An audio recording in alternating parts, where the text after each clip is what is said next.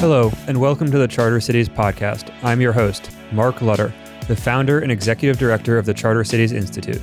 On the Charter Cities podcast, we illuminate the various aspects of building a charter city, from governance to urban planning, politics to finance.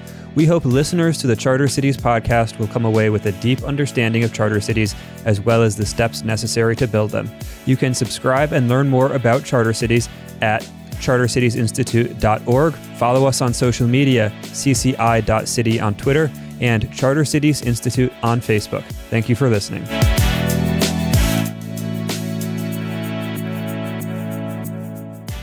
Hello, this is Curtis Lockhart, Head of Research at the Charter Cities Institute. Today on the podcast, we're going to do something a little different. CCI has grown pretty rapidly recently from 3 of us in February to 10 of us as of this week. And on top of the growth in the number of staff, our projects have also grown and matured. And this growth combines with a broader surge in interest in the Charter Cities space more generally since the start of this year. So we thought we would pause to survey the space, as well as provide a high-level overview of charter cities as a concept and why we think charter cities is an idea whose time has come. And to help guide us through this discussion, we have CCI's founder and executive director, Mark Lutter. Hi, Mark. Hi, Curtis. So, Mark, before we dive into things charter cities, why don't we just give a high-level definition of what charter cities means? Sure. So a charter city is a new city development that has a special jurisdiction that allows it to adopt a more competitive business environment. And charter cities are important because over the long term, governance institutions determine economic outcomes. And a lot of places that are urbanizing very rapidly, primarily in the global south and Africa and Asia, do not have very good institutions, do not have very good governance. And so charter cities are a mechanism that allows to improve governance for these new urban residents and allow for much more substantial economic growth and poverty alleviation over the next 30, 50, 100 years. And so can you kind of delineate how charter cities are different than existing cities or any kind of local devolved power to current cities? Sure. So it depends on the country, but most countries have a national government, which typically has a set of laws and regulations which they control. So the national government will do things like labor law, will have environmental regulations, will have banking law, will have sometimes the national government determines business registries as well. And then the city government, again, this depends on the country, it depends on the jurisdiction, but then there's some things that would be specifically reserved for the city government. It might be things like policing, it might be things like education, but typically the national government sets the laws and regulations which have the most impact on long-term economic development. And how a charter city would be different is we can imagine a country where typically the city would have, let's say, control over policing as well as education. And sort of the typical other things like traffic control, like garbage collection, et cetera. And that is one city in this country. That is the normal city. Then the charter city would say, okay, now we will also have some authority that is typically reserved for the federal government. So in addition to policing, education, garbage collection, et cetera, it also might have things like business registration. It might have things like labor law, it might have environmental law, this sort of broader cohort of governance powers that are devolved to the charter city that allow the charter city to create a more competitive business environment, to attract investment, to create jobs, to spur entrepreneurship that can really set it on this long-term growth trajectory. And on this kind of line, charter cities as an idea, it seems quite similar to special economic zones, which have been kind of tested in other countries, most notably in China and elsewhere. So how does charter cities as an idea differ from these special economic zones? So most special economic zones tend to be relatively small. Their set of reforms are limited. They don't actually have any kind of delineated governance authority. They just have a specific set of reforms that are passed by the federal level, and they tend to be focused on a single industry. And this means while special economic zones can be effective for attracting investment, they're not sufficient for basically this transformational process that will lead to long-run economic growth. So basically, the city is the smallest unit that can really have sustained economic growth. So a special economic zone, if we imagine there's 50 acres, they build an industrial park, right? They improve production, they create some good jobs. that's not going to really be transformative. The question is what happens in 10 years, what happens in 20 years, right? If you build a special economic zone that's an industrial park, and 10 years it's the same special economic zone in the same industrial park, you're not really growing. And so a city, a charter city, right, it has these four characteristics. One, it's city scale. So it has, in addition to the industrial aspect, it has residential, it has commercial, it has services. It has this broad economic base that is sufficient to spur long-term economic development. So, right, in addition to the size, then second to the size, there is also the set of authority that it has. So most special economic zones, right, they take the country's laws as a given and then cut around the edges. So it might be slightly less taxes. It might be a one-stop shop. It might be no export or no import duties.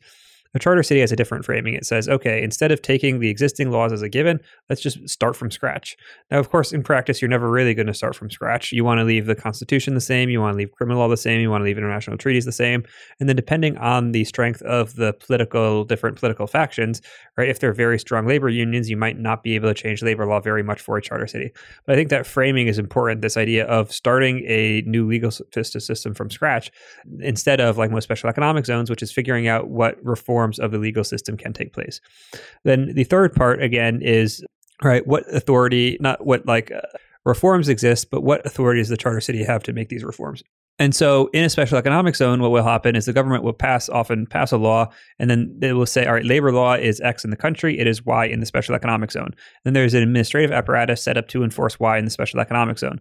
The challenge is, what if Y is wrong? What if the real labor law that should have been implemented was Z? Then if the special economic zone is set up and they realize, okay, Y is wrong, we want to implement Z, right? They need to go back to the central government, maybe go back through the legislative process and say, hey, we want Z. This is very costly, this is very time consuming. Really, what you want is the city government to have the authority to say, okay, we tried Y, it's not working, Z is actually the better one. And they can just do Z without getting any additional buy-in from the federal government. So it'll be much more responsive to changes and to needs on the ground. And the fourth important aspect of a charter city differentiating it from a special economic zone is that the charter city has a much more varied industry base. So instead of focusing on textile manufacturing or on electronics processing or on like any of these single industries, is really this broad base of activity where it might start with, I don't know, palm oil processing, then it builds out supply chain linkages, which are all in the city itself instead of external to the city. And then as the capacity builds up there, it kind of works its way up the supply chain, right? Like slowly growing, industrializing, creating more productivity. And so I think that maybe the primary distinction is that many, not all, but many special economic zones are primarily, right, like they attract foreign direct investment, right? That is their goal. Their goal is also to create jobs, but their goal is not to spur long-term economic development. The goal of a charter city is to spur long-term economic development. And those four reasons I mentioned are key to how kind of a charter city does it and how those differences allow it to be much more successful than many special economic zones have been. So just to kind of summarize, so it's one of the things that is a key differentiation between the two is just scale. Charter cities are a city. Special economic zones are, seems like a smaller jurisdiction. The second is, I guess, uses within that zone. So you're saying charter cities, like most cities, have multiple uses, mixed use, industrial, residential, etc. Whereas zones and industrial parks tend to have focused on one particular industry. And then the third one, which I think you can agree or disagree, but this is probably the most important one, is devolved authority, so that the local governing entity can be responsive to changes on the ground as circumstances alter. Yeah, so I guess I would clarify. I've been using this as two separate things. One is, right, like what is the difference in laws? And then two, what is the process for changing the laws in the city or zone? So one, what is kind of, right, like, okay, it can have different labor law, but then I'm differentiating the like different labor law from then the zone having the authority to change labor law in the future within a relatively wide degree of freedom, versus it could have different labor law from the rest of the country, but it might not have that freedom to then make future changes. And I've differentiated those into two separate things. You don't really have to. It could just be one, but that's how that is a very important component. You could see one is like policies, right? Yeah. What is the law at a static period in time? And the other is governance. How do you change the laws over time? Yeah. I guess on the topic of governance, right? How would charter cities be governed? How would their governance be different from the rest of the country? Sure. So, and this will come down to every individual kind of charter city. But what we see is, right, like the goal is to get basically these policy outcomes, but you need to align the incentives. You need to ensure that the group and the individuals making the policy decisions are rewarded for making good decisions and are punished for making bad decisions. Typically, right, like the argument in democracy is that if you will vote in people who make good decisions and vote out people who make bad decisions, and that will lead to these good outcomes. And while that has generally been true in a lot of circumstances. In some circumstances, it has not really led to sustained economic development. It has not led to the proper decision-making process. And I think the other important aspect to consider is with Paul Romer, what he was proposing was a high-income country would go into a low-income country and act as a guarantor. So Paul Romer came up with the idea of charter cities in 2009. He won the Nobel Prize in economics, and he proposed a high-income country would go into a low-income country, act as the guarantor. So Canada would go into Honduras and basically administer the city. What we are proposing is a public-private partnership. And so this is a mechanism by which a private city developer would acquire the land, would work with the government to create this governance framework. And so the private city developer would have an influence on the laws of the city because they would need to ensure that their investment was well spent, that they would be able to recoup. And so in the US, for example, this is a typical process. If a homeowners association is being developed, the developer has 3 votes for every unsold property, which basically gives the developer control of the homeowners association until 75% of the properties are sold. And because a city is a little bit different, a city doesn't really have a set amount of units to sell. So you can't say, right, like until 75% of the units are sold, because you're not going to know how many units you're going to build over a 30-year time horizon. Like you can get general estimates, but you're not going to be able to get like a real strong point prediction. But you can still use that general framework of, okay, the developer basically builds, they have control of the governance process until they are able to kind of ensure the long-term profitability of it. And after that, it transitions to whatever the typical governance structure is in that host country, probably a democratic structure. And typically what we've found from our research looking at in the US is the best way to set it up is a city council with a city manager who's elected by the city council. And so I guess bringing in the distinction between kind of CCI's model with a public-private partnership versus the Paul Romer model that you went over, which is guarantor country coming in. On the PPP side of things, why would a government invite a company in the first place to come and, build and govern this city? Sure. So, one, PPP models are, I think, pretty standard. There's also like the build, operate, transfer model, which is used for infrastructure building in both low-income and high-income countries. So there's been a widespread recognition that oftentimes it's good to get private sector expertise, to get private sector interest for these mega infrastructure projects. And then 2, I think a lot of governments, particularly in emerging markets in the global south, realize the challenges that they are facing. They realize that they are urbanizing very rapidly. They realize that their existing infrastructure cannot handle the urbanization, and they are looking for and open to solutions. And this is basically coming and saying, hey, like here's a solution. This can address some of your immediate needs as well as long-term needs in terms of infrastructure provision, in terms of governance, in terms of creating housing, creating jobs. And so far, based on our discussions with governments, there has been an interest in this. I think the key thing to stress is that while previous discussions about charter cities sometimes focused on autonomy or on like independence or to some people even focused on like the sovereignty of the city, we are not focusing that. We are making very clear that the city is not sovereign, that is that is still under the national jurisdiction, that it is integrated with all of the regional plans for development, that it really is in accordance with the national goals. And we believe that this is a sort of valuable proposition for governments to come and say, hey, look, you have these challenges. We know you have these challenges. Here, we can come and set up this structure that allows you to effectively meet and address some of these challenges in a better way than you would do without this proposal. So I guess the concept arises this idea, like if these new city projects, we're already seeing some being built in the global south, what enables these new cities to be more attractive than cities that already exist in these jurisdictions? Sure. So, well, I guess one, just to clarify, there are journalist Wade Shepard estimates that there are about 200 master plan cities being built around the world right now.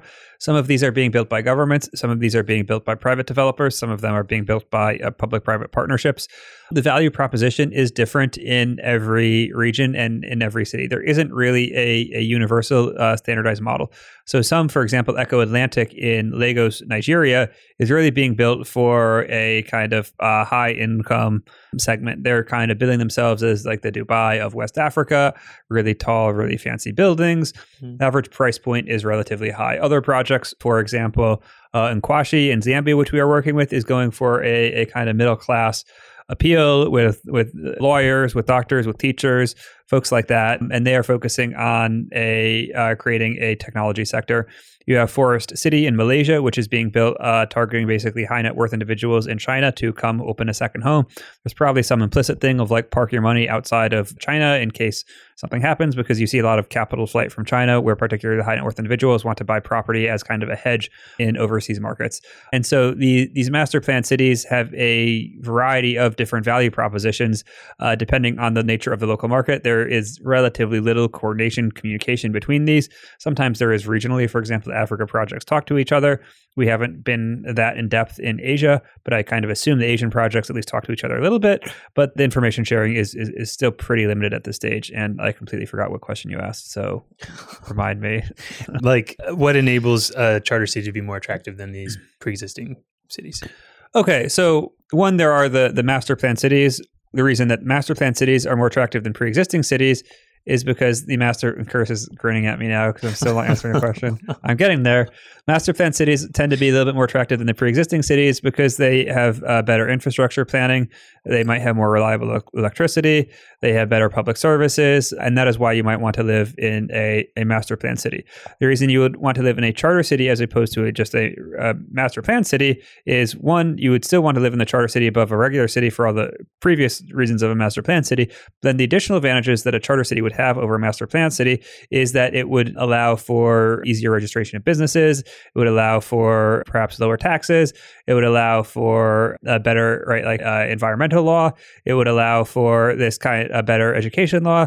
This whole host of factors that you don't really think about that often until you like interact with the government. And in the US, we think about this like, oh, going to the DMV. But imagine if like going to the DMV is like sort of right, like a major part of your life. That would be terrible.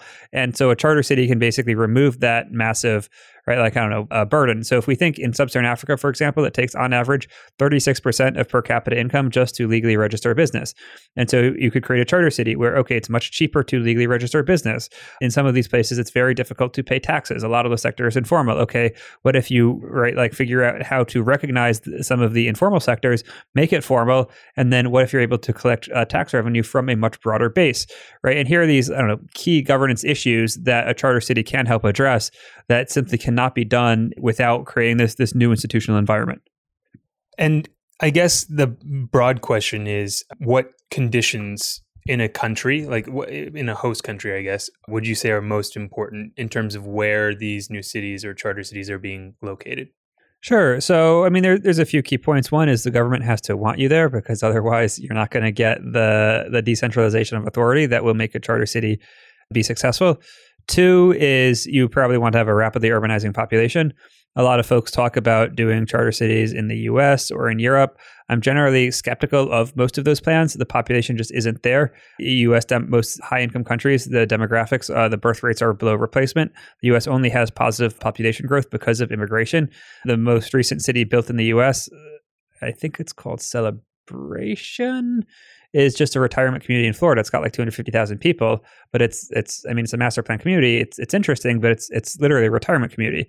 And so there isn't the demographics to actually build like new cities in most high income countries. And then in addition to, right, like the openness of the government, as well as the demographics, you want to be on emerging trade routes, figure out, okay, here is a port that will be a much bigger port in 20 and 30 years. Here is a region that is growing rapidly, right? Like bet on these overarching trends. And then I think the last kind of thing is that you need to balance the government in terms of their stability, right? If a government is very stable and effective, it's probably not going to need a charter city. It's probably going to be a high income country. For example, it might not not even be a high income country, but I've spoken with an advisor to Rwanda. I was like, hey, would you guys be interested in charter cities? And he was like, well, no, Kagame, if there's a good idea, Kagame will just implement it. And so right, like they have a pretty effective government, even though it's a low income country. And then the value add of a charter city is relatively low. And then some countries, for example, like Somalia, probably would not, a charter city would be relatively difficult value proposition there because it's so unstable. And so you need a degree of stability to, right, like attract the capital necessary to build a charter city.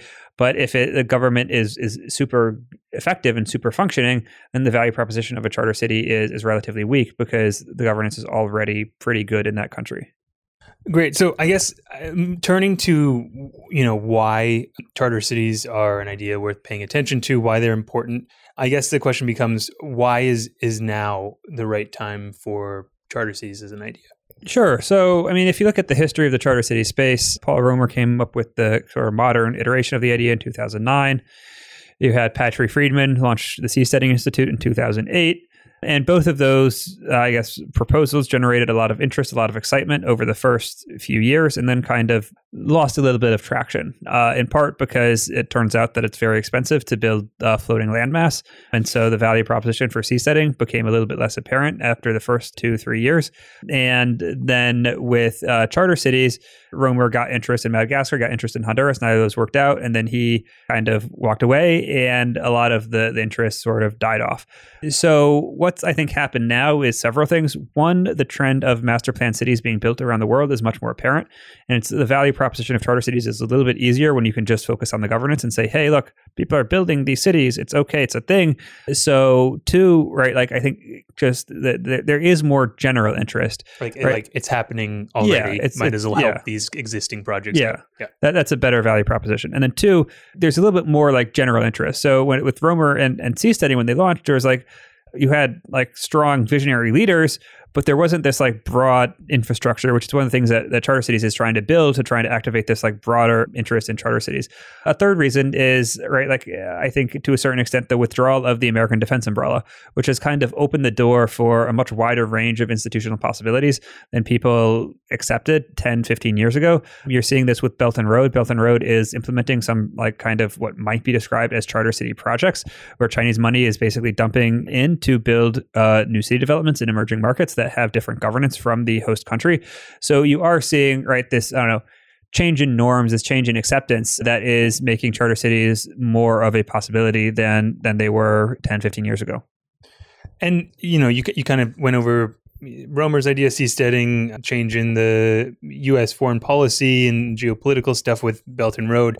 But in terms of significance and importance of the idea, how is it important for more on, I guess, the development side of things?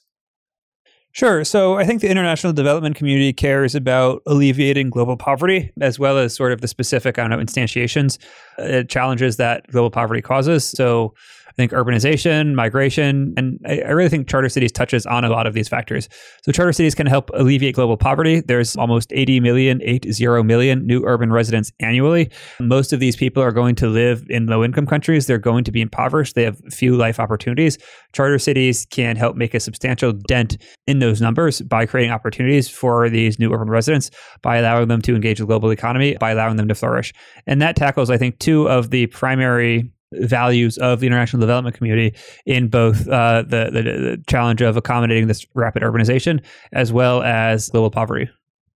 And I guess more broadly and back to the more, I guess, geopolitical stuff. So Francis Fukuyama, he had this book come out, The End of History, right? There was this time in the 90s where liberalism was ascendant, democratic capitalism was ascendant. Now, fast forward to today, there are literal courses being taught in political science called democratic erosion. So it seems like, times have changed. So how can, I guess, charter cities help spread liberalism around the world? Sure. So I think, liberalism is definitely in decline. And I see, right, like if you look at the history of cities, particularly trade-oriented cities, which are often on the coast, they have always been more cosmopolitan. They've always been more kind of liberal than the hinterland of the regions in which they were based. So if we think, right, like the sort of first proto-modern government was in the late Middle Ages. It was the Italian city-states. And you saw this spread throughout, where basically merchant-led cities throughout Europe, you had the Hanseatic League in the north, in the Baltic region. They tended to be much more, cosmopolitan. Just by the nature of being a trading entity, you need to be able to interact with a variety of people from a variety of different backgrounds, and you need to be tolerant of them. And this kind of spread, the Netherlands became a sort of entrepot country focused on trade, very cosmopolitan. You had, for example, the Pilgrims who founded Plymouth Rock went to the Netherlands first because the Netherlands had religious freedom. You had philosophers like Spinoza go to the Netherlands again because the Netherlands had religious freedom at the time when it was very rare. And then that kind of form of government went to England when William of Orange conquered England in the Glorious Revolution. And so you see how, cities, how particularly trade and merchant dominated cities have been these places of cosmopolitanism, of places of liberalism. And we believe by helping to seed a new generation of merchant-led cities, of trade-oriented cities, in the global south can renew this idea of cosmopolitanism, of liberalism, of the value of things like private property, of respecting other people, even if they might have different backgrounds from you, and really allowing this demonstration of the fact that, hey, you don't need an authoritarian government to develop. You don't need this kind of intrusive state. You can just have a effective government that allows you to do your thing, and everybody can kind of prosper with that. And that is something that I think we're seeing increasingly, maybe rare, particularly with the rise of China, where a lot of governments are saying, all right, well, the U.S. hasn't really helped us. They might have given us some foreign aid, but it hasn't led to economic development, while China is promising an alternative model for economic development. And charter cities can be this kind of value proposition where it's, okay, look, there is a model for economic development that is liberal, that is tolerant, that is cosmopolitan, that does allow you to see kind of strong economic growth and poverty alleviation that can hopefully make the world a better place.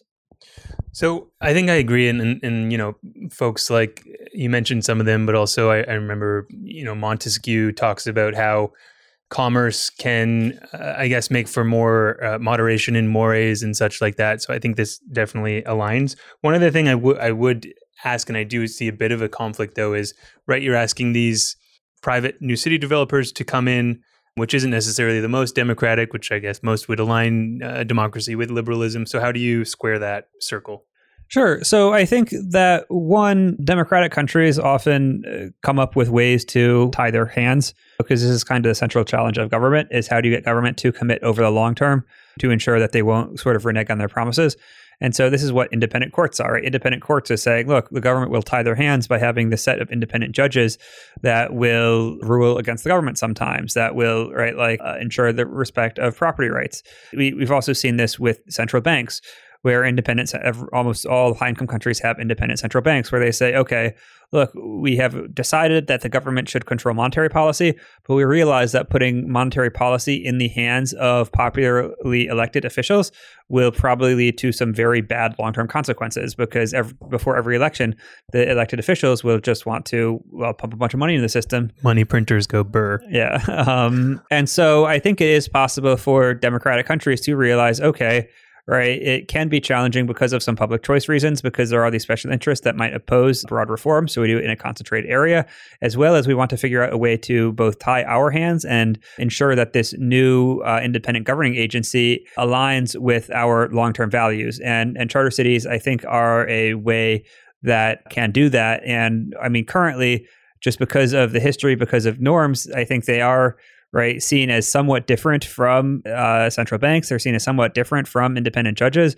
But to me, that is mostly just a historical quirk, in that charter cities aren't very common. So there's a natural kind of bias against new ideas. But figuring out how governments can tie their hands to align their long-term incentives has always been the central challenge. And charter cities are a way that can do that we think can lead to substantial gains in terms of economic growth and economic development. Great. So moving on, effective altruism is this big movement. It's become increasingly large over the last decade. They use this sort of framework, three-pronged framework around tractability, neglectedness, and scalability. So how would you say this idea that charter cities fits into the framework? Sure. So I've always, I don't know, been, I guess, effective altruism adjacent and quite sympathetic to their ideas. And I think developed, I don't know, at least model the strategy for the Charter Cities framework, I think broadly within that, the effective altruism model. So as for the three things in terms of scalability, right, there are 80 million new urban residents annually. There's going to be over 2 billion new urban residents over the next 30 years. This is probably the final wave of urbanization in human history. And so there's a chance to do a massive impact. The Charter Cities Institute, we are trying to lift tens of millions of people out of poverty. And so that has a tremendous scale. In terms of neglectedness, charter cities, I think, are still quite neglected. If you look at, for example, the EA movement talks a lot about existential risk, particularly the AI risk.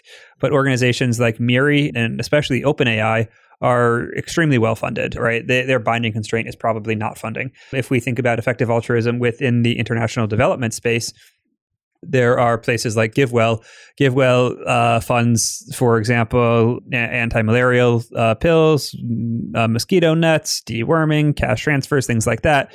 And I believe GiveWell gives upwards of like $100 million a year to these various charities. So again, right, those are good things. They should probably get more money, but there's already a substantial amount of interest and effort going there. You also see a lot of the RCTs are probably the hottest thing in international development now. The effective altruists pay a lot of attention to RCTs, right? JPAL is the MIT affiliated research lab that focuses on RCTs. The last Nobel Prize in Economics was won by the practitioners of RCTs. So there's a lot of interest. There's a lot of focus around that.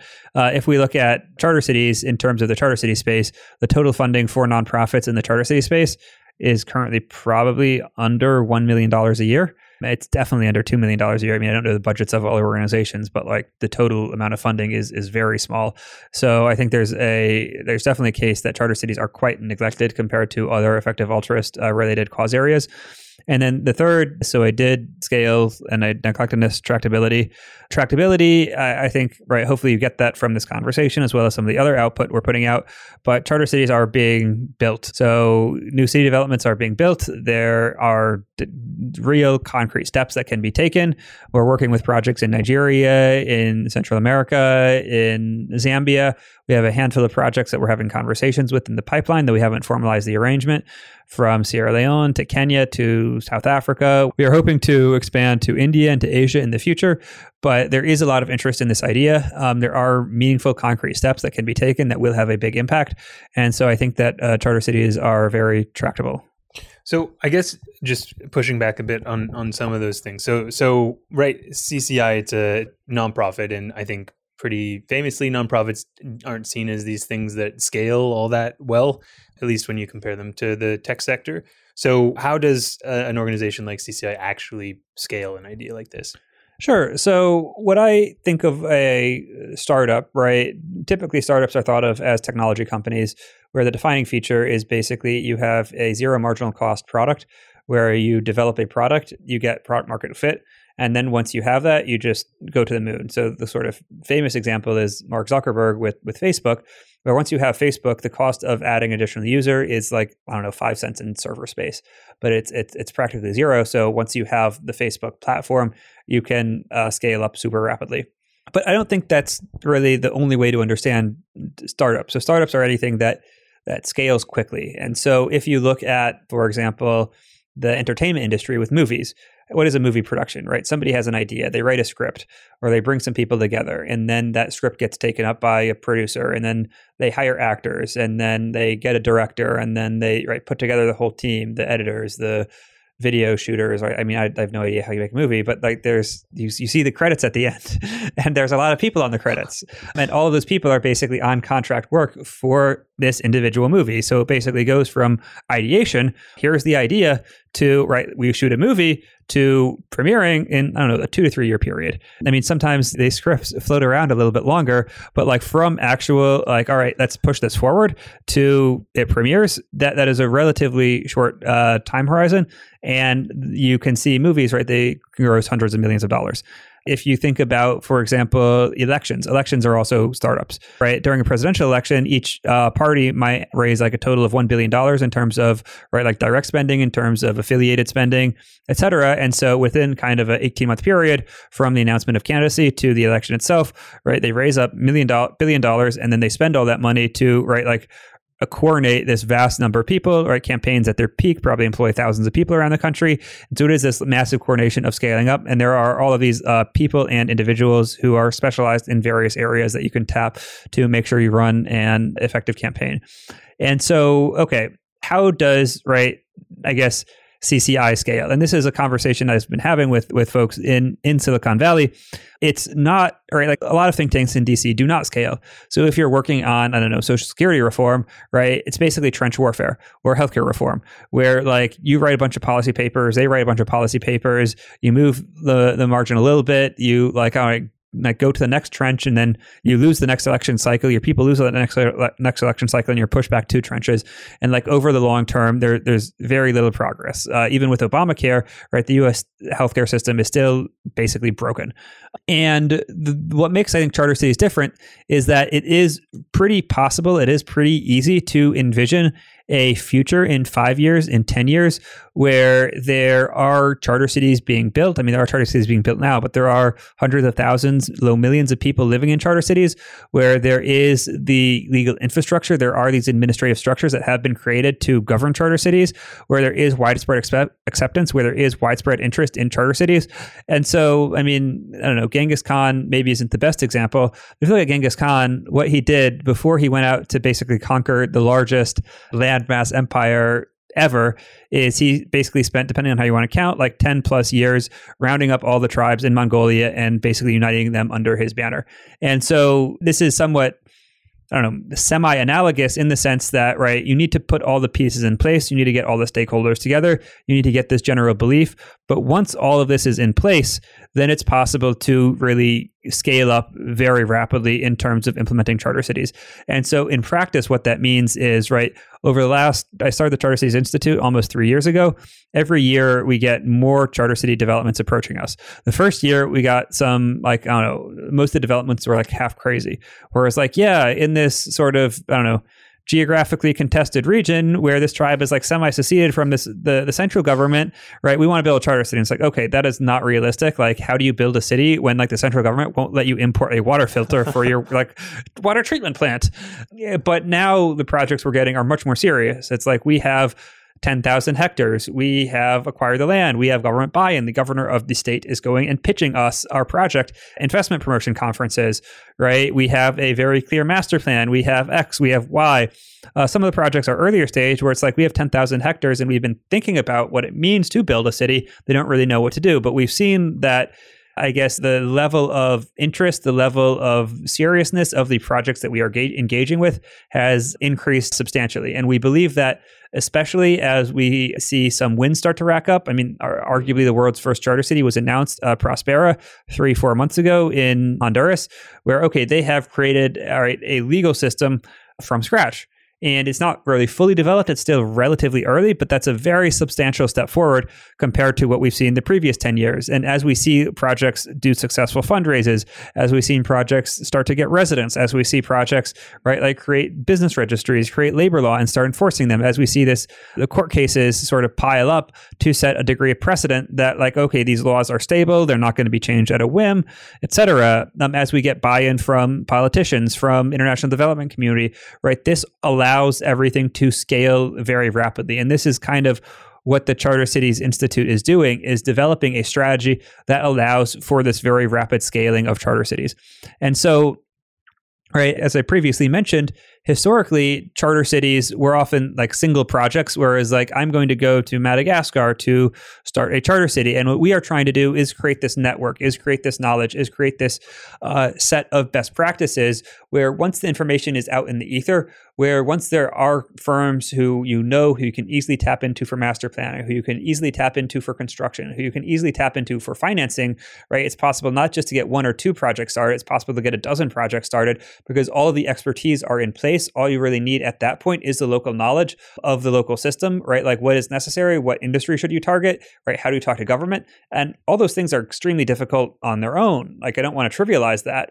But then once you add in like funding, once you add in like master planning, once you add in governance structure, right? Like then it becomes a really Herculean task. And if we can simplify that and just focus it on the particulars for local countries, then it's possible to get 5, 6 really serious charter cities projects started every year.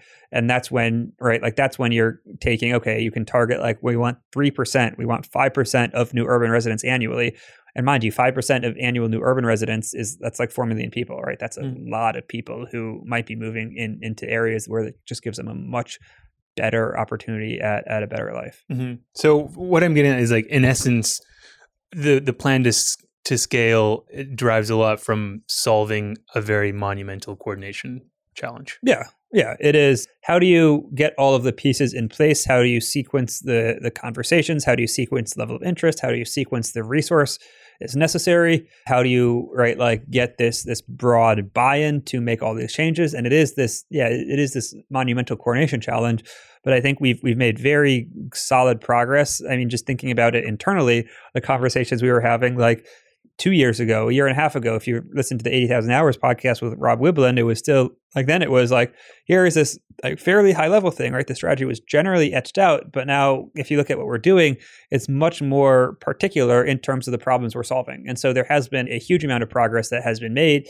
There's a bunch of work that needs to be done, but it's at least very clear to me that we're moving strongly in the right direction. And it's just a question of how can we move even faster? Re-listening to that podcast, I think you, if I'm quoting right, said something along the lines of, I don't know what I'm doing. So I think that has broadly changed over the course of the past year and a half. So I guess one more thing along the effective altruism movement. So around the neglected this thing, a Nobel laureate has worked on this problem. A big time investor, one of the most famous investors on the planet, Peter Thiel, has worked on this problem kind of adjacently. So does that kind of push against the argument of neglectedness there? Well, neither of them are really working on it now. So no, they both did not succeed. So no. Fair enough. I guess so on that is a good segue into like the history of the space. So do you want to go over that a bit? I know people tend to think it all starts with Roemer and his TED Talk in 2009. Do you agree with that? Does it start before that? Give us a little overview. Sure. Well, no, not really. I mean, it starts with like human history. Cities have been a constant in human history, and cities, the kind of initial understanding of a city was that it would have different governance from the hinterland, that the rules in the city would be different. You would have specialized structures. You would have recognizable like open spaces, public gathering, markets, temples, right? Like administrative buildings.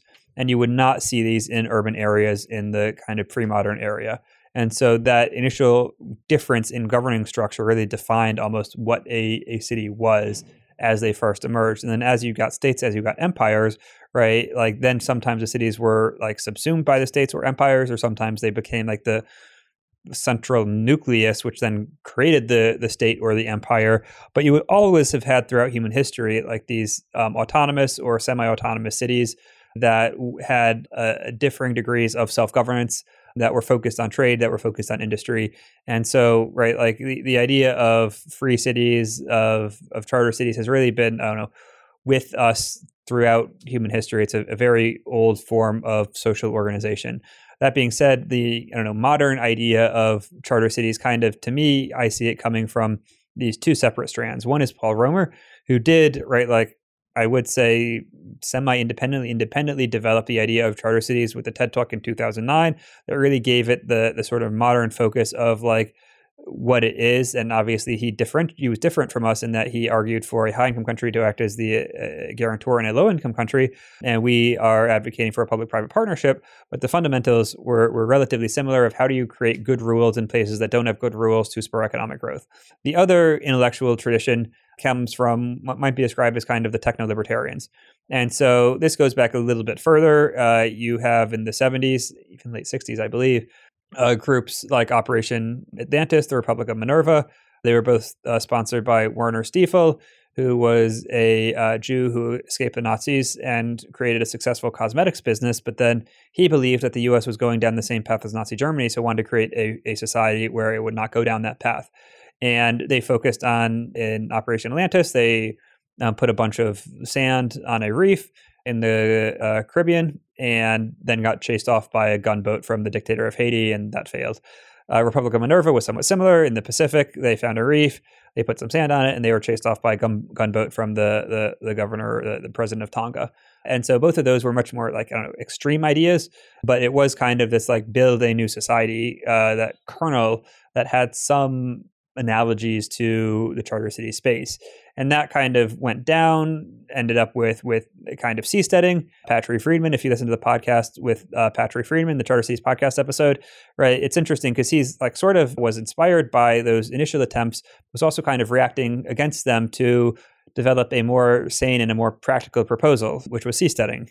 And that was focused more on like, how do you push the frontier? How do you create these high income, right? How do you attract really the high human capital, the high labor intensive, or high human capital, high productivity folks? One of the kind of, I don't know, sayings in the Seasteading Institute was the U.S. runs on code that is like 240 years old. So how do you push that frontier? But right, there was still that similarity in that it was like, how do you build this new kind of governed independently, semi-independently governed city, even if it was focused on the waters and focused on kind of a different demographic than Paul Romer's version of Charter Cities are.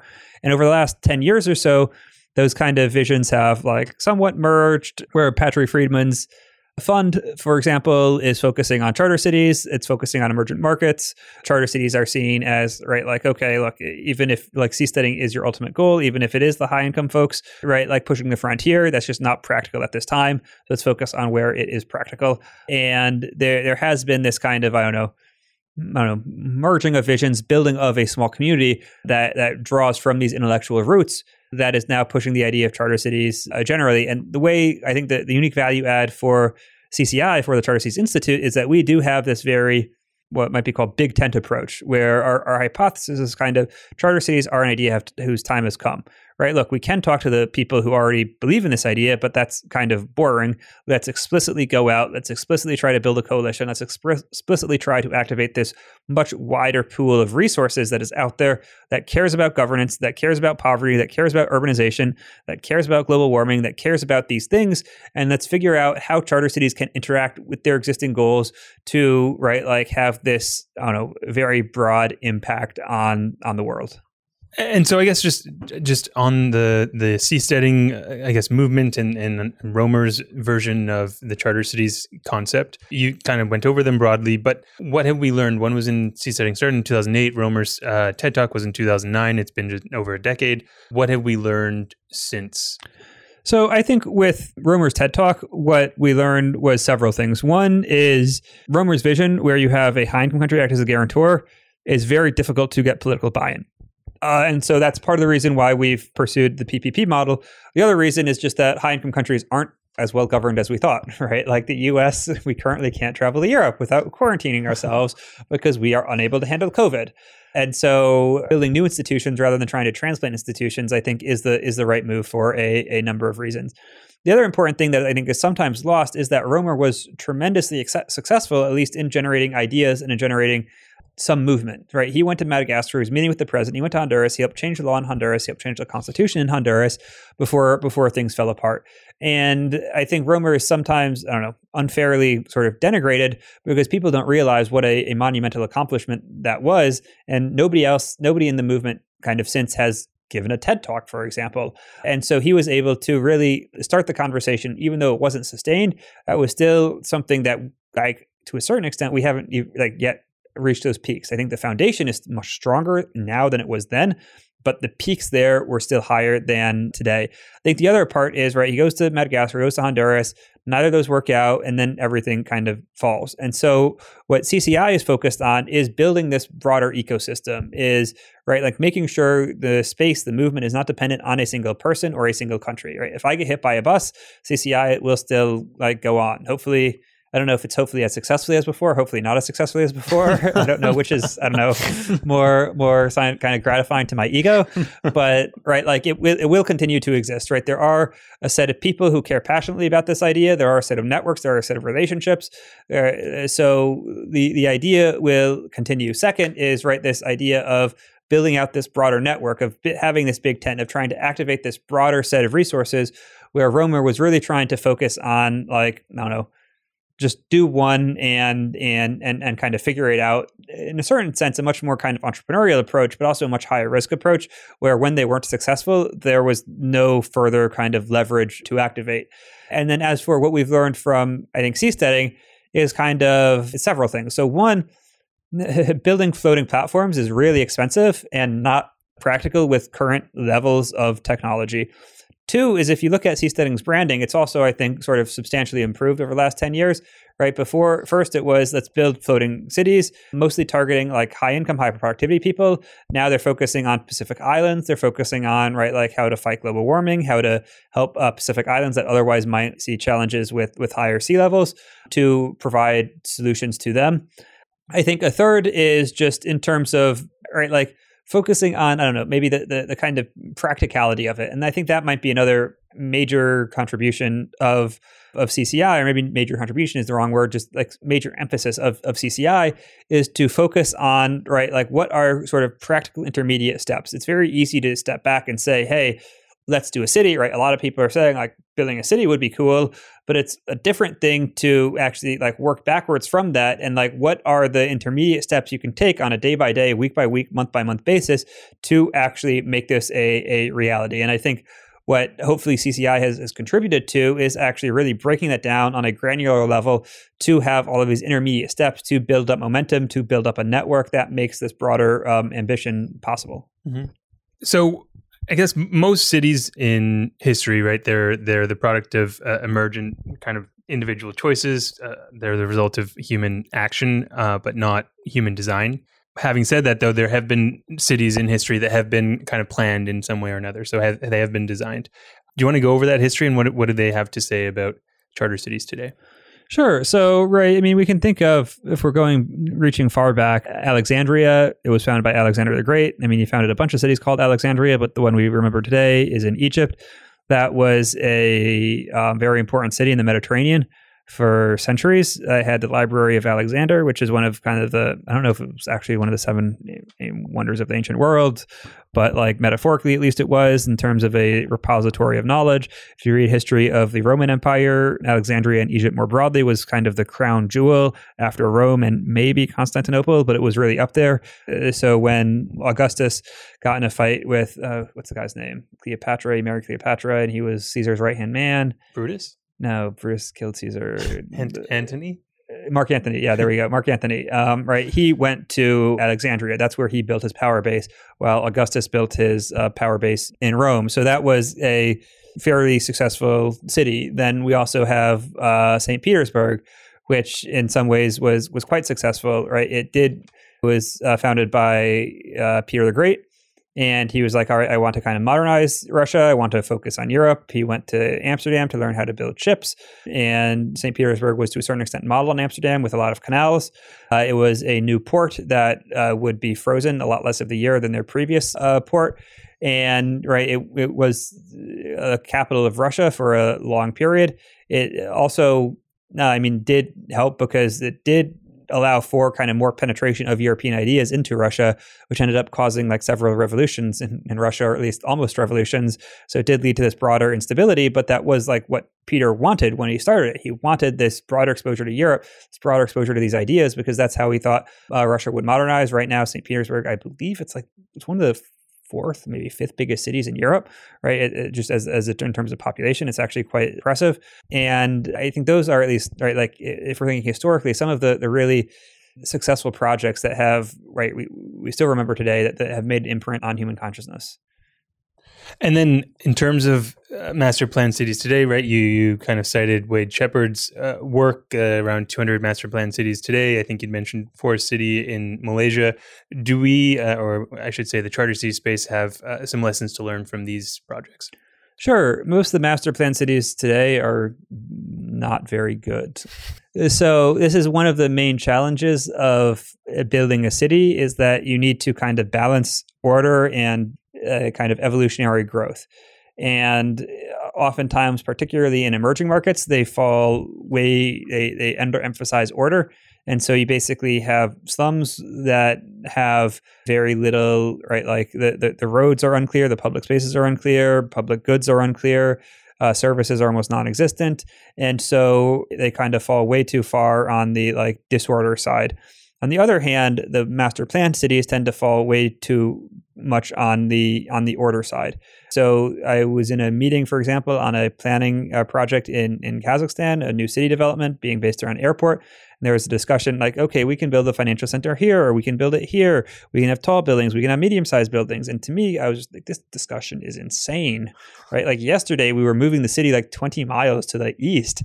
And now we're talking about how tall the buildings are going to be in the financial district, right? Who even wants to move to Kazakhstan to start a financial center, right? Why wouldn't you go to Dubai? Why wouldn't you go to London? And so there was this, I think, degree of, I don't know, lack of realism among the planners. And I think this is a pretty constant theme. So if you look at where a lot of the master planned cities are being built, right, some of them are government projects, and governments are able to build new cities because they don't have the same budget constraints as private companies, and because they can just force all of the bureaucrats to go live in the new capital city. The challenge is that you end up with cities that sometimes look like Brasilia, where if you, I believe his name is Oscar Niemeyer, he is the architect of Brasilia, and you can actually read some quotes. And he's like, do not tell me it is like a successful or failed city now. We will know if it's successful or failed in 1,000 years.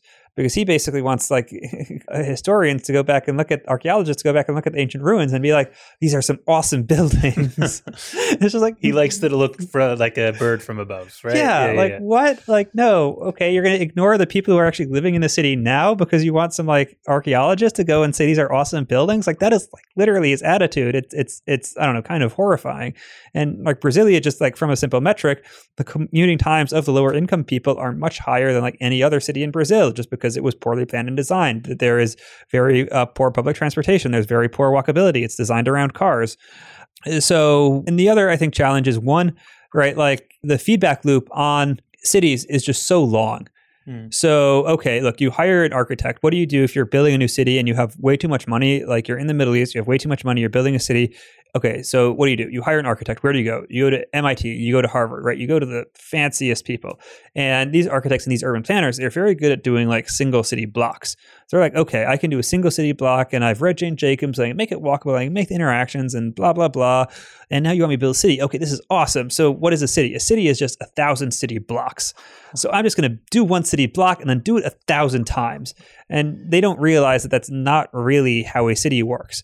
But they keep getting called because the feedback loop is so long, right? You plan a city and then it's not start to be built. Like they don't actually break ground for 2 years. They don't actually see the results for like 8 years, for 10 years. And so by the time people are actually looking at the results of what is happening in the city, right? Like you've already planned another like 2 or 3 projects. Mm-hmm. And because it's so prestige based and it's the feedback loop is so, I don't know, like kind of broken, right? You get this community that advises these new city developments that just, I think, has very little connection with what it actually means to do a new city. If you talk to the folks who are doing new cities in emerging markets where they don't have like infinitely deep pockets and where their approach is much more organic, where it is this kind of balancing of, okay, look, we need the public spaces, we need like the roads, we need the parks, but we don't really know what it's going to look like in 15 years. So we have to lead this like semi-open, but defining exactly like what's open, what's known, what's not known, how it will evolve. Right? Like that's a really tricky balance to get right. And particularly with consultants who like don't have a long-term vested interest in the project and rarely get it right. I think most new cities are falling way too, master plan cities are falling way too heavily on the over planning and the order side. The order side, spectrum. Yeah. And are just not really pleasant places to live. Yeah. And Mark had a good podcast and discussion about this whole order versus disorder, over planning versus under planning with Alain Berthaud of the Marin Institute in NYU. We'll stick up a link to that. So I guess you went over some of the drawbacks or challenges that master plan cities like Brasilia have encountered. But right, there's obviously also a handful of very successful semi-autonomous cities in the post-war era. What lessons can we learn from places like this, like Hong Kong, Dubai, Shenzhen, Singapore? Sure. So one of the lessons is that it's really hard. You need a lot of luck, and you need a good location. All right. There are some similarities, but there are probably more differences than similarities. The similarities are mostly that they had varying degrees of decision-making rights over their governance structures. So Singapore is a country.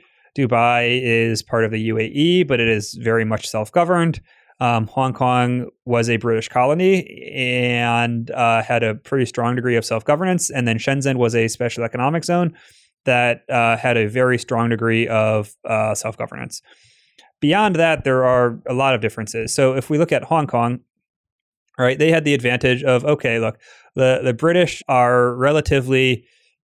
were kind of liberal in the classical sense, right? They had a hands-off approach. They allowed for general trade. They were relatively broke until like the 60s, so they weren't even investing a lot in infrastructure. The Hong Kong government, they tried very hard to be a net taxpayer to the UK instead of a net kind of tax taker. So they would have more decision rights over the local governance. And they also had the benefit of the Chinese Civil War occurring at the same time. So you basically had this mass migration of particularly entrepreneurs from Shanghai, which was the commercial capital of China, mostly textile manufacturers who came and really started the textile manufacturing industry in Hong Kong. And then that textile manufacturing kind of slowly turned into electronics. I remember when I was a kid, like most of my toys at Christmas would say made in Hong Kong. They all say made in China. And that transformed, like created a lot of wealth, a lot of economic growth. And then it transformed itself into a financial capital when Shenzhen opened up, and there were much lower wages in Shenzhen and in Guangdong province. So they outsourced a lot of the manufacturing there, but became a kind of financial center based on the British common law tradition.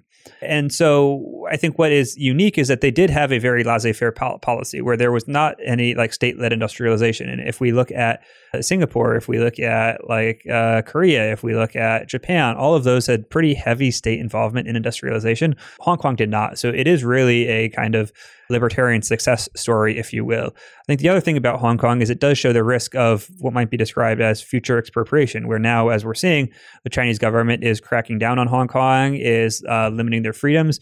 It's trying to keep the economic freedoms, but it's really severely limiting the political freedoms, and that's because Beijing perceives a politically independent Hong Kong as a threat. And so it does kind of require us to keep in the back of our heads, okay, how can we minimize the probability of this future state expropriation that would kind of reverse the gains. At the same time, if we can help create a city of 7 million people that inspires a region of broader reforms and helps a lot of poverty alleviation, even if it does get crushed in 70 years, I'd still think, I'd still be proud of that. So, okay, Singapore. Singapore is the only country in the world that didn't want to be a country. It was kicked out of Malaysia in 1965 after a failed merger. It had the benefit of being governed by Lee Kuan Yew, who was probably one of, if not the top statesman in the post-war era, who, after effectively consolidating authority in the People's Action Party, governed it. And they faced some immediate challenges. For example, the British military in I believe 69, pulled out their base, which employed like 10 to 20% of all the Singaporeans. They had, Singapore is a multi-ethnic society. I think it's majority ethnic Chinese, like 80, but then they've got like Malays, they've got Indians, they've got some of the British holdovers. They faced some race riots at a time. There's this interesting story when they were kind of worried about the Malaysians, so they called up the guard, and then at one point, one of the lieutenants dismissed all the guardsmen of Malaysian heritage, and then they went out and rioted, and so they went Lee Kuan Yew went back and said, no, it's okay, you're welcome, even though you were rioting yesterday, get back in your guard's uniform, it's cool. And you read that story in his biography, and it's you're not sure whether he's telling the truth, that it was a mistake that they fired all of them and then they tried to cover it up, or it was a mistake. But it shows kind of, the chaos of this early state formation and all of these really seemingly intractable challenges that you face and how you overcome them. And then what do? They basically did several things. One, they had very efficient, effective government. So they really recruited the top people into government. They would recruit Singaporeans who went to school in the US and the UK. They paid them very well. They focused on industrialization. So he saw his job as, all right, they looked at Israel. Like, how can Israel attract all this multinational talent? So he saw his job as a CEO. He went and spent some years in the US, right? Was constantly pitching like, hey, come locate your company in Singapore. Come like build a factory in Singapore. Come do this. The state was pretty heavily involved in that industrialization process, building like an industrial park. Singapore consistently ranks like in the top 1 or 2 of the economic freedom of the world index. But right, like that's only by like the economic freedom standards. If you actually look at government involvement in the economy, it's like pretty substantive. Then you have Shenzhen, and Shenzhen was to a certain extent like the most chaotic of them all. Like, right, Hong Kong was a British colony, so they had that like, I don't know, historical legacy. Singapore had Lee Kuan Yew, and Shenzhen was okay, right? Mao is dead, Deng Xiaoping takes over, and he's like, okay, we need to actually like build an economy and modernize. How do we do this? Well, we can't do this in Beijing because that's going to annoy too many people. We can't do this in Shanghai. That's the traditional commercial capital, and that is a kind of power center of the communist party. We just chased all of our merchants out of Shanghai. Sorry, like Shenzhen is a backwater. They declared a special economic zone in 1980. And it's much more like a charter city than a special economic zone. It was 320 square kilometers. It was massive. There were a handful of fishing villages with a total population of about 100,000 people. They basically decentralized a substantial amount of authority. So unlike most special economic zones where it's like you have lower taxes, it was like, no, with the exception of, I believe it's like postal service and defense and maybe rail service, they're like the local government can basically do whatever they want. And they had no kind of plan. There was no visionary leader. It was just like the local leaders kind of like stumbling and trying to figure it out. And a pretty substantial like arbitrage opportunity with the rest of China. Yeah, and it had this very strong, base to come from, in the sense that China has a long history of statehood, so people like kind of knew how to interact with government. You had this, Mao had intentionally prevented urbanization from happening because he was afraid of getting invaded by the Soviets, and so he didn't want the Soviets to be able to like take over cities. And so there's this pent up demand for urbanization. You had across the border was Hong Kong, so you did have this like administrative talent and this capital that could be instantly put to use. In 5 years, Shenzhen had the highest building in all of China. Mao visits in 84. And I believe it was in 84. There's a very good book called the Shenzhen Experiment, where he goes and he's talking to some like villagers, and he's like, wait, these villagers are like making more than my whole family. Like, what's going on here? Like, these are peasants. And there's also this interesting story where Deng Xiaoping goes to Singapore and meets Lee Kuan Yew. And he's like, oh man, how did you get all of these like really smart Chinese who are really productive? And he's like, no, like their grandparents were peasants. It's just like they came here and we gave them better laws, and now they are richer because they have better laws, right? It's not the people, it's the rules. And so, right, the kind of motto is, it doesn't matter if it's a black or white cat, so long as it catches the mouse, or right, like feeling the stones in the river with your feet, to give the sense of, right, it's really kind of this trial and error experimentation. And so they pioneered reforms to labor law, they pioneered reforms to land, they pioneered reforms to state-owned enterprises, to banking law, to like everything that later spread throughout foreign direct investment, that later spread throughout the rest of China and really catalyzed this huge economic growth, which has lifted about 850 million people out of poverty. And one of the interesting things is that you did see this, right, like constant tension. The communist hardliners all wanted to like shut it down. They were like, no, this is too capitalist, this is bad. And so after Deng Xiaoping left power, right, he does a China tour, or a Southern tour in 1992 when he's like late 80s. He's pretty old. And right, he has no formal authority anymore, but his successor is like, hey, maybe I should like I don't know, Shenzhen, like maybe it shouldn't be a thing. And Deng Xiaoping just goes and he visits and he talks to them, and it's reported, and that's enough to really build the political support. Like, no, this is working. You need to double down on this.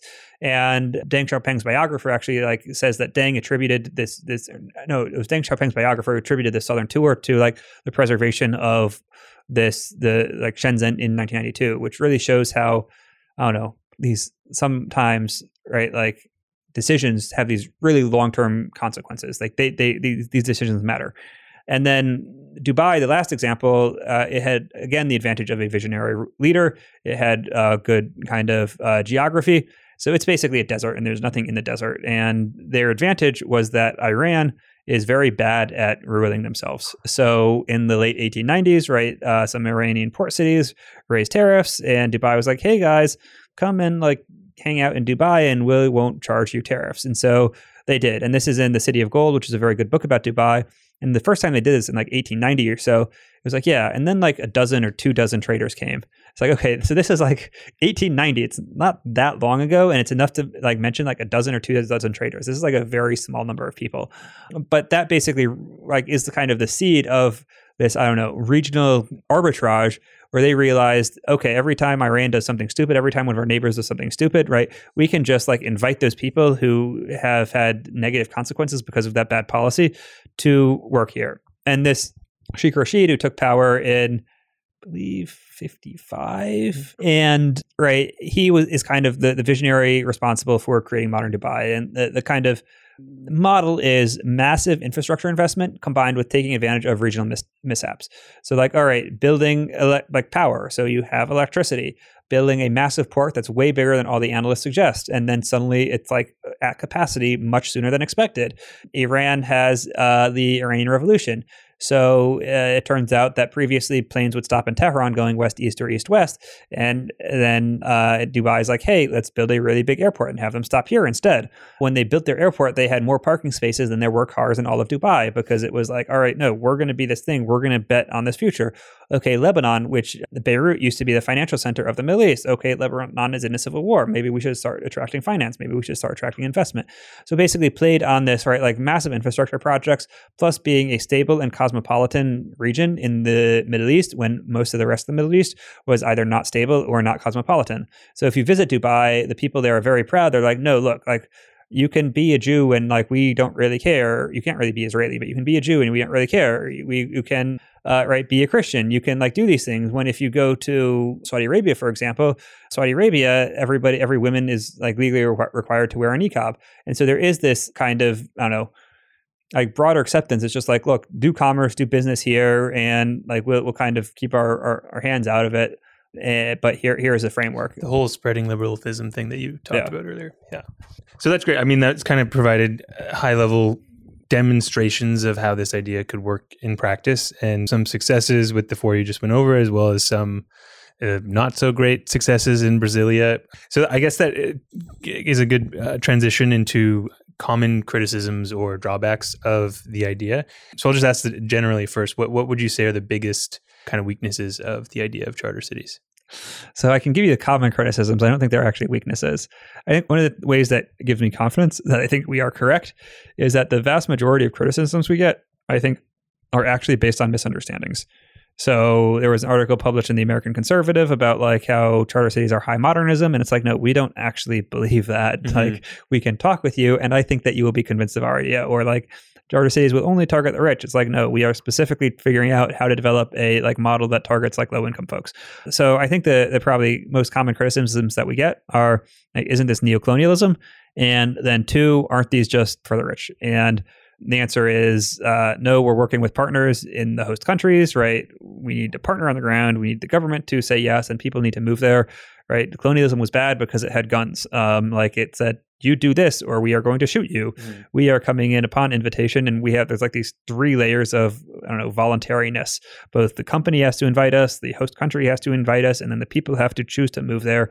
And I think it's I don't know, conflating that with like showing up with a bunch of guns and shooting people if they don't do what you want. I think those are 2 substantial. There's a pretty substantial difference. And then with regards to, aren't these just enclaves for the rich? Some cities are going to be, and some charter cities, like we are seeing some projects that are focusing primarily on upper income residents. But if you just think about it, right, Toyota, for example, sells more cars than Mercedes. It has a higher market cap than Mercedes. Why? Because selling cars to the vast majority of people tends to be relatively profitable. The most popular car in the world is the Corolla. And so we believe that, 1, there is a kind of market demand for charter cities that cater to lower income elements. And then 2, just as an organization, we are explicitly doing this where we're developing urban planning guidelines that are very explicitly targeting, right, like an income segment that is much lower than most of the cities that are being built around the world today. And I guess like another thing that if you think about yourself choosing whether to move you and your family to this new place, I would imagine like at the beginning when there's very few people, I don't have much of an incentive to move myself and my family. So how do you think about, is there a criticism there that you commonly get? How do you get those first movers in the first place? Why do I want to move there in the first place? Yeah, so I do think that that's definitely a common, I don't know, not sure even it's a criticism because most of the critics don't think that far ahead. But that is, I think, one of the major challenges of charter cities is, right, how do you overcome this coordination problem? How do you actually get that critical mass of people to move to an area that can kind of jumpstart economic activity? If you think about cities, there tends to be three ways to build one. One, you can be a government, in which case you can, right, like force your bureaucrats to move there. That's Brasilia, that's Abuja, that's Astana. Two, you can there can be an economic reason. So maybe right, if you think about Chicago, it has this being advantageous of you can get from Chicago to the Atlantic, or you can go all the way down the Mississippi. So you basically have access to like America's hinterland, and then you have access to both the Gulf of Mexico as well as Europe via the Atlantic. So it really is at the center of this broad trade network, right? New York is on the Hudson, like San Francisco is on the San Francisco Bay. Building within these kind of natural trading networks tends to be a central feature of kind of human settlement, as well as the other like big one tends to be mining towns, where somebody might find gold or find copper or something, and enough people move there that even when the gold or copper runs out, there still is enough economic activity to continue to sustain itself over time. And then the third and kind of final reason is you can start a religion. So this is Salt Lake City in Utah. This is, right, like sort of Israel, where how do you coordinate? You have people with a strong identity. It doesn't have to be a religion per se, but it has to be like a strong cultural identity, which says, all right, we will move to X and coordinate and all kind of move there to ensure that something happens. And it's almost always in those cases, it's because of some degree of persecution, where, right, this identity is unique enough that they feel persecuted by most of the time they are being persecuted, not just a feeling, by their surrounding region. They say, okay, let us set up a society, let us set up somewhere to live where we have this identity and, right, we can govern ourselves and not be persecuted. And yeah, this is definitely very tricky. The way we think about this with charter cities is, okay, let's build, instead of building in the middle of nowhere, build 2 hours outside of an existing city, outside of an existing population center. This has two advantages. One, you can piggyback off their infrastructure. So you don't need to spend hundreds of millions, if not billions of dollars on an airport, on a port, because you have access to that existing infrastructure. Two is that you can piggyback off their labor market. 2 hours is enough to get cheap land to really, right, like get enough land to build a city, but it's close enough that people from the city can go there, work for a day. That they, right, like it's not really in commuting distance, but it's close enough that it's like almost doable, at least in the initial like phases, until you get a sufficient population mass to really develop. So, I mean, you talked about the kind of persecution, starting a charter city as a result of a religion or an identity group being persecuted from the host country, and then, right, you alluded to this kind of similar thing happening in Hong Kong today with the CCP coming in and trying to enforce this national security law on Hong Kong. So, on that broader topic, how do you prevent that? Right, how do you prevent the host country, in this case China, from expropriating a jurisdiction that previously had autonomy? Sure. So there's no silver bullet for this, but there are a few ways that you can minimize the risk. So Paul Romer, it was, okay, if you have a guarantor country, then, right, it's basically bound international law, and Honduras is not going to want to invade Canada, which is would be legally doing if there was a city that Canada was administering in Honduras. Our approach is a little bit different. Our idea is, right, you want to align all of the incentives.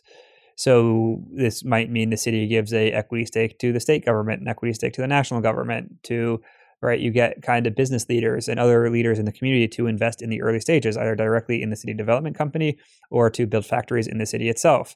You might want to list the city on a local stock market. Why? Because then people might buy the stock, pension funds would buy the stock, and pension funds tend to be politically powerful.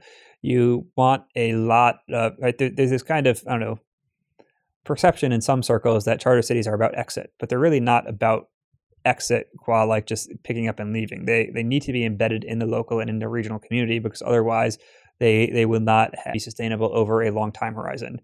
Exit is only really possible if you have an overwhelming technological superiority or superiority of force that you can choose to ignore the interests of the broader region. And like charter cities don't and doesn't want to have that. So you do really need to be, right, embedded within the broader region. And then if the broader region is benefiting from charter cities, then we think that is probably a good thing. The real challenge is not economically, but politically, right? If the charter city is seen as a threat to it politically. So in China, what's happening is the kind of Chinese narrative, Beijing's narrative, is that because of China's unique history, right, China needs authoritarianism, and like democracy is a Western idea, it's not a universal idea. And Hong Kong, to a certain extent, proves that wrong because Hong Kong is democratic and Hong Kong has free speech and shows that no, like these aren't Western ideas, these are universal ideas. And you can imagine this in emerging markets. For example, if you have a charter city that is in one, like a lot of emerging markets, they have different kind of ethnic groups. And so if the charter city is in the region of one ethnic group and not the others, then this might disrupt the equilibrium, the political equilibrium, and lead to retaliation against the city in the future. So if you're developing a charter city in a country that has like three dominant ethnic groups, you might want to ensure that either all three of those ethnic groups have equal access to the charter city, or that you develop three charter cities in their respective regions. So make sure that it doesn't like upset the long-term political equilibrium to kind of minimize the risk that the government decides to act against it at a future time. And so I guess semi-relatedly to this, right, because you're talking about a government coming and expropriating or a general political instability, I would imagine that like middle or higher income countries have a little more political stability. So why not focus on starting charter cities in these places?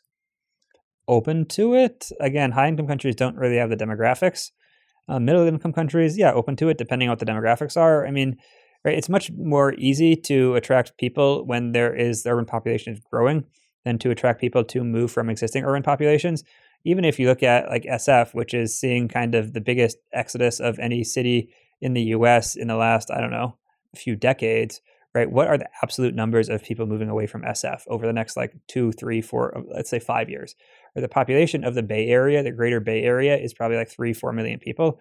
The tech workers there are probably like optimistically make up 10%. So let's say 400,000 people, right? How many of the tech workers are going to move? Let's say 20% of the tech workers.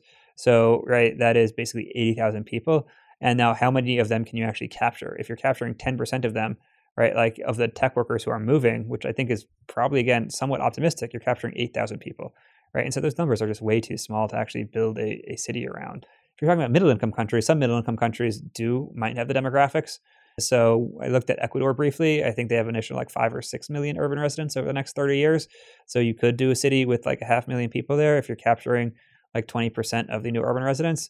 So some middle income countries do have that right mix, and we would be interested in looking at them. So for the listeners, our model is, right, like if you are a new city developer and you are interested in the charter city model, or if you are a very large landowner and you are interested in the charter city model, we're happy to, or if you're a government and you're interested in the charter city model, we're happy to have a conversation and kind of see where that goes and how we could be of assistance. And then I guess maybe just continuing on the criticism or weaknesses point. So there may be someone that says, you know, if you're drawing a lot of the population from the host country at large, aren't you going to encounter similar problems that the host country at large faces, because you're getting the same folks, you're getting the same culture, you're getting the same background, education levels as the host country. So why would things necessarily change if that's the case? So I would, I guess, break this down into two aspects. One is the city government body itself, the city government. And then two is the people. And so one, if you look at, right, people tend to respond to incentives. So culture is important. Culture does matter. And we should be realistic about, I guess, expectations. Shenzhen, going from a series of fishing villages with 100,000 residents to being a world-class city in 40 years, will probably never be repeated. That being said, you could go from nothing to, in 40 years, to a middle-income city of 2 million people, of 3 million people, right? That is very achievable depending on the country, depending on the context. Second, right, if you listen to the podcast I did with Jude Moore, he talks about this cultural change in Liberia, where they basically managed to get people to start obeying parking laws. How do they do it? If you parked illegally, you got jackbooted. And they also jackbooted the ministers who parked illegally. There was a study that looked at illegal parking, again, in New York for diplomats before and after. Before they had diplomatic immunity. Afterwards, New York City revoked it. And before they had diplomatic immunity, Sweden never parked illegally. And when they did, they would always pay the fines, even though they were not legally obligated to pay the fines. Nigeria parked illegally very frequently, Nigerian diplomats. And when they were ticketed, they very rarely paid the fines, if ever. New York City changed that and so started requiring the payment of fines. What happened was the Swedes' behavior did not change very much. The Nigerian behavior changed substantially. They stopped parking illegally, and when they did park illegally, they paid the fines because there were serious consequences to not paying the fines. And so it is definitely, I think, challenging to have these, cultural changes, but it is possible if you think about, for example, to implement them. So if you think about, for example, Walmart in the U.S. versus in, let's say, Mexico. Right, Mexico probably has slightly higher corruption rates than the U.S. Walmart in Mexico probably is what we might describe as slightly more corrupt. There's slightly more employee theft. There's slightly more things like that than in American Walmarts. But that increased rate of corruption in Walmart is probably much lower than the increased rate of corruption in the Mexican government versus the U.S. government. And why is that? It's because private companies have different incentive structures than public companies. And so with the new city developer, they will have a different incentive structure. And because of that, I think we can expect them to have a strong incentive to root out corruption in the city government where it happens and to minimize the cost of that. Two, corruption, I don't know, it's not as bad as most people think. Most people think corruption is the reason that most countries don't develop. But the US was corrupt as hell in the 19th century, right? Tammany Hall, everybody knows that. I mean, even if you look at the 1960s, right? I mean, LBJ stole the election. It's kind of common knowledge. And things were very corrupt. Even now, some cities, right? Chicago, every third mayor, every second mayor ends up in prison because of a corruption probe. And we look at China. China was very corrupt, is still pretty corrupt, and has managed to develop. And then the second part is how do you, create the culture in the people in the city. And this is, I think, somewhat more difficult. If we look at companies, a lot of companies have a very strong focus on creating a company culture. Why? Because how do you enforce, certain behaviors when there is no monitoring mechanism? And it's you get this, this identity, this belief, and this is kind of the right way to act. And in a company, you can fire people who don't abide by those cultural norms. In a city, you can't really ask those people to leave. So this can, you can kind of seed a culture in a number of ways in terms of who the first residents are, who you target to move there, how you kind of reward certain behaviors, how you punish other behaviors, how you create these kind of common rituals and these common practices. And you can encourage this broader, focus on long-termism, focus on hard work, focus on these kind of bourgeoisie cultures that do lead to higher rates of savings, that lead to more investment, that lead to more economic growth and better outcomes over a longer time horizon. Great. So I guess moving on to focus on, the actual building and implementation aspect of charter cities and what it means to build a city in practice. So reading through CCI's materials, especially, the website, and there's a recent kind of broad introduction to charter cities written by our colleague, Jeff Mason, and yourself. And it kind of broke down the process into, I guess, 6 main things, one being governance, second policies, then urban planning, site selection, selecting an anchor tenant, and then minimizing the risk of expropriation. So let's dive into some of these aspects. So first, I guess the governance piece. One of the things that was focused on was really getting as much devolved and decentralized political authority as possible. So I guess how do you go about that, given you typically host countries and central governments don't like devolving power?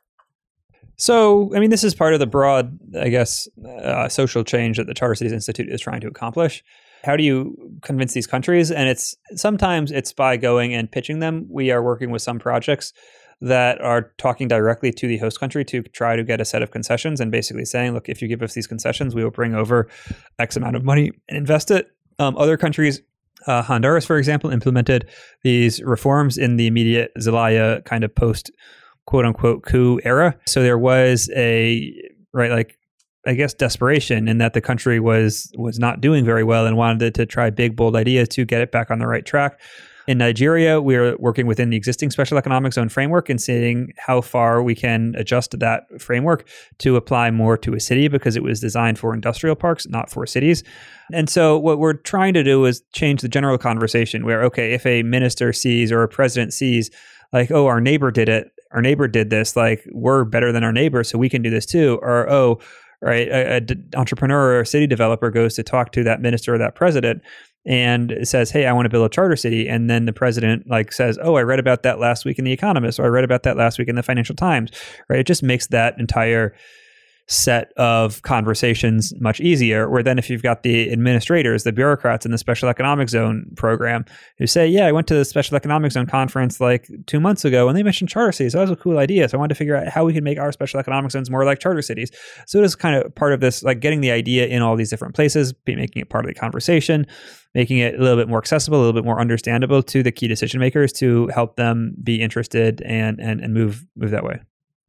And so, so we kind of made this distinction earlier. Governance is how you change the rules over time.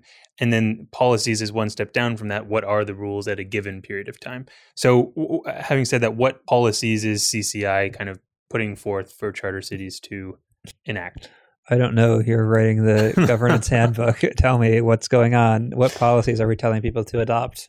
I feel like, we're focusing on you, Mark. You gotta finish it out. I mean, we're basically trying to aggregate best practices. So the governance handbook will probably be out this winter. He's looking at me.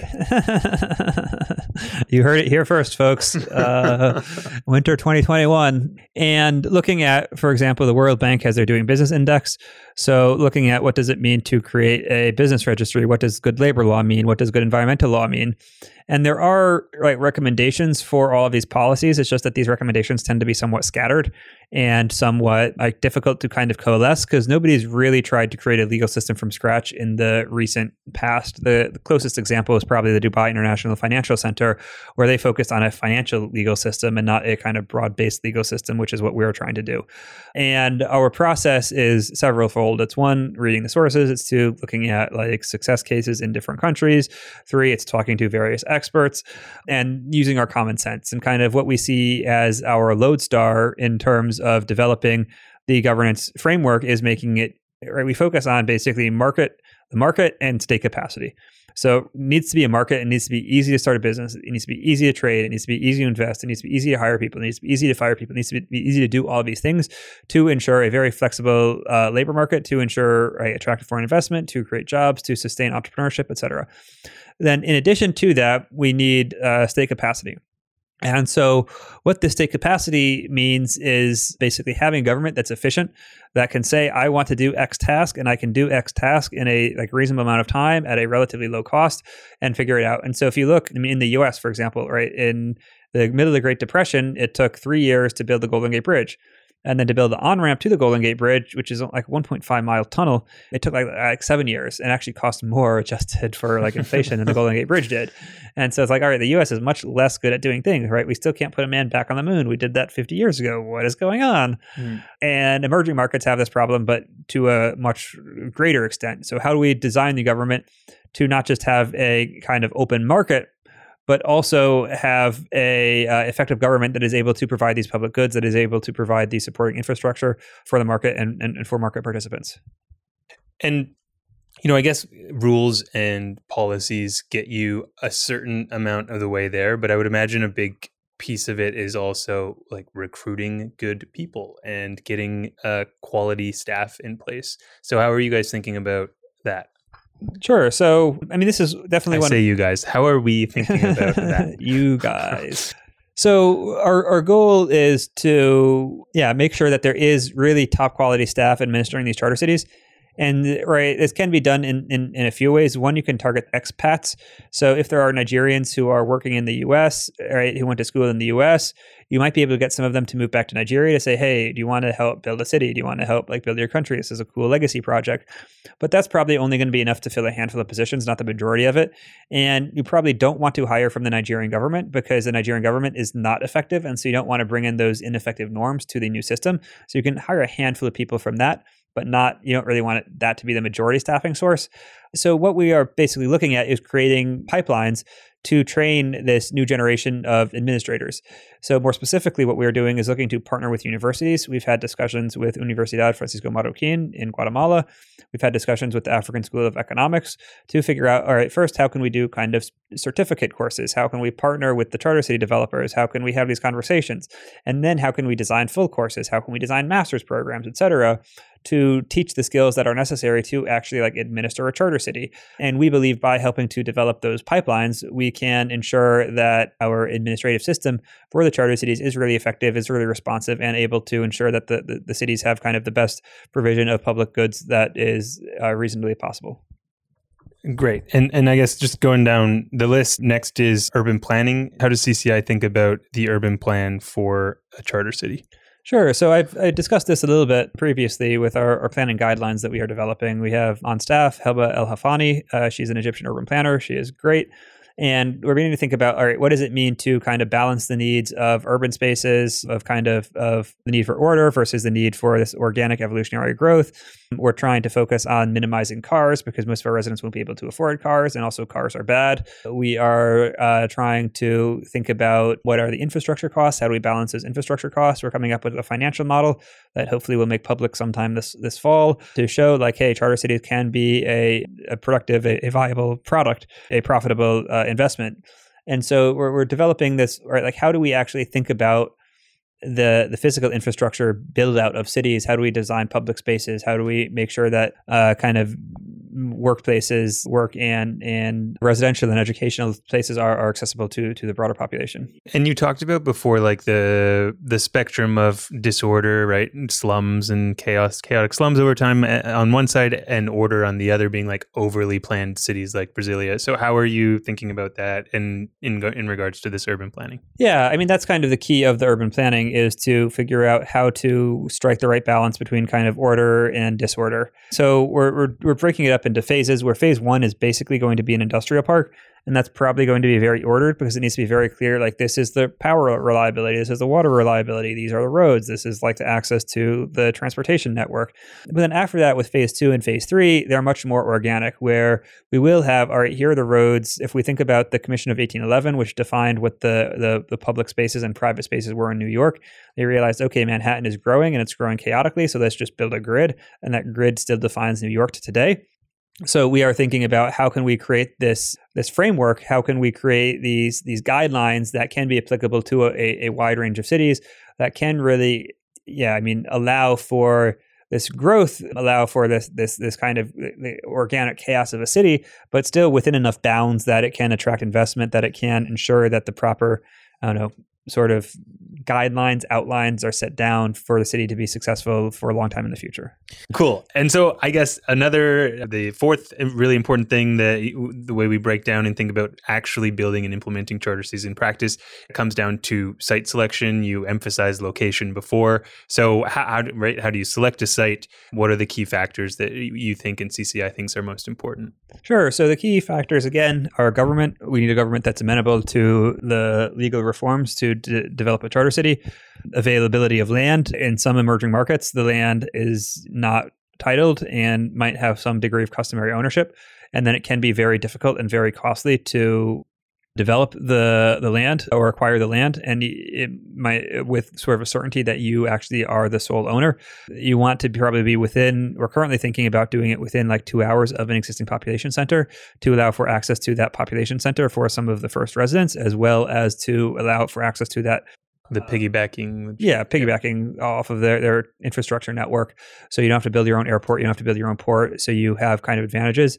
You want to build within a booming trade network. So where you think that trade is going to kind of grow substantially over the coming years, you want to build within a country that has a rapidly urbanizing population so that you can easily fill the new city. I think those are kind of the key elements in thinking about site selection. So from selecting a site to selecting your first tenants, the biggest, obviously, selection problem being selecting that first big anchor tenant. So how do you think about that sort of thing? And I guess this falls into the realm of broader industrial policy. Sure. So the anchor tenant is the first mover who hopefully creates the first 5,000 jobs and can get that critical mass started, because you have 5,000 people who live there. That makes it worthwhile to build a smaller restaurant, to build a grocery store, to build these basic amenities to allow for the broader economic activity to take place. And what we think about is making sure that this anchor tenant is in line with the broader region. Typically, this is going to mean an industrial anchor tenant. Why? Because Industrialization has so far been really the only way that countries have created a lot of jobs and created this sustained economic development. You have a handful of counterexamples, but those are basically only oil-rich countries, and not all countries are blessed with large amounts of oil with small populations. So how do you create like this broad set of jobs? The way we like to think about it is a lot of countries, particularly in emerging markets, are export-oriented with a natural resource. So maybe it's copper, maybe it's gold, maybe it's oil, maybe it's palm oil, etc. Okay, so maybe you start by creating a processing center for that resource. So instead of shipping that resource to South Africa, to Portugal, to China to get processed, you just ship it to the charter city. And that creates a lot of jobs. It creates, you create some supply chain linkages. So then you have the people who make the tools for the machines. Within that network, you have some of the financiers for the small and medium-sized enterprises within that network. And then you can start moving up the value chain. If you look at how East Asia industrialized, all of it was basically through this. They started with very low value add manufacturing. Oftentimes it was textile manufacturing, and then moved up the value chain to electronics, to automobiles, et cetera, until they became high-income countries. And so we're imagining this somewhat similarly, right? How do you identify that key industry that is not there or is there, but not sufficient quantities that really links to the rest of the region, but also has these positive spillovers. So an industry that leads to, right, like additional industries, additional investment, additional growth, and not an industry that kind of just stands alone and doesn't do that. That being said, there is, I think, the possibility for industries that are focused on information technology. Some countries, because of unstable currencies, the developer might not want to create a lot of regional linkages and might instead want to create linkages with overseas economies to ensure that their funding streams are denominated in currencies that are more stable than the currencies of the host country. And we expect to see a kind of variety of these models take place. But our general bet is just to like really scale to tens of millions of people, right? I think the only industries that can really do that can accommodate that amount of job creation are the industrial industries or manufacturing. Yeah. And so, I mean, the last one is risk of expropriation, but you kind of covered that with your talk about Hong Kong and what the CCP is currently doing. So I'll ask you, because you did bring this up around financing and making it economically viable. So, how do you raise funding to build a charter city? We have several projects on the ground right now. How are we going about talking about financing these cities? Yeah, so the projects right now, like the new city development, it's not really an industry. Everybody's kind of figuring it out by themselves. So there's a variety of models. Some projects have land and then do pre-sales on lots and use those funding streams to build out infrastructure. Other projects are raising early money from venture capital to kind of close the deal, to do the master planning, at which point you can go to more traditional banks. Other projects are at the point where they're raising from these DFCs, development finance, or DFIs, development finance institutions, like African Export-Import Bank, African Development Bank. Some projects, the entrepreneur, the developer has income streams from other businesses and is reinvesting the profits from those income streams into the city development. The way we're basically anticipating that this space emerges is, right, initial funding, let's say up to $5 or $10 million, will be financed primarily through a venture capital model. Most of it won't be venture capital. Most of it will probably be high net worth individuals, because most venture capital firms are too afraid of charter cities at this point, with the exception of Pronomos by Patry Friedman. But that is kind of a somewhat higher risk money, where that money can be used to get like the deal in place. So to do them like the initial team on the ground, because there's a lot of grunt work that you got to do before dirt is actually get the land, get the government buy-in, get some of the master planning done, et cetera, do all of that stuff. And that is somewhat high risk. And cities have a multi-billion-dollar potential. And so that fits the kind of, all right, if you invest in a bunch of projects, you only need a handful to succeed to really pay back the fund. The second, I think, challenge is going to be after you do that, then once everything is in place, it's more of a traditional real estate project, like a very, very massive real estate project, but more traditional real estate. And that money might come from the DFIs, from the IFC, from African Development Bank, from et cetera, these kind of larger players. Right now, my understanding is the DFIs mostly focus on, right, like single projects, so a bridge or a power plant, and they don't really focus on this, like, here's a comprehensive investment. And so that is a conversation that hopefully can change over these coming years. But that is, I think, where we see at least most of the financing structure happen. And the way to think about it is, right, like, okay, you have the master planning, you get all that done. You need a lot of initial capital, probably at least a few $100 million. And then hopefully over 5 to 10 years, you're able to kind of break even. And then you have like kind of small profits. And then after you're 15 to 20, right, like then it's basically printing money. So on a very like practical, granular level, because I know one of our interns, Jaidi, is working on this right now with you. How do you actually build the financial model for a charter city? Like what is going in for that? Or get an intern, it has time to do it. Jaidi is actually doing a very good job. So what we have done is basically, one, reach out to people who are involved in real estate, who are involved in construction, sort of copy those models. What way we're thinking about it is, right, the early stage, because we really want to target lower income residents, so some of the roads won't be paved, right? How do we cut these infrastructure costs? Not all the houses will have indoor plumbing. And then the idea is, over time, as these neighborhoods become more wealthy, then you can put in all of these, right, like, I don't know, things that are more associated with sort of high income neighborhoods, high income regions. So we're really focused on making it accessible to low income residents. And then it's like, I don't know, it's just, right, like, what are the costs and then what are the revenue streams? So the costs, it's like, all right, how much does it cost to build a power plant, to build a water filtration plant, to build roads, to build water pipes, to string electricity, power lines? And you can basically get per unit cost for all of that. And that's your costing basis. And then your profit basis, you just make a series of assumptions. All right, are we going to sell land? Are we going to lease land? And what is the cost that we're going to sell land at? What is the cost we're going to lease the land at? And how does that change over time? Like, how many people are going to move to the city?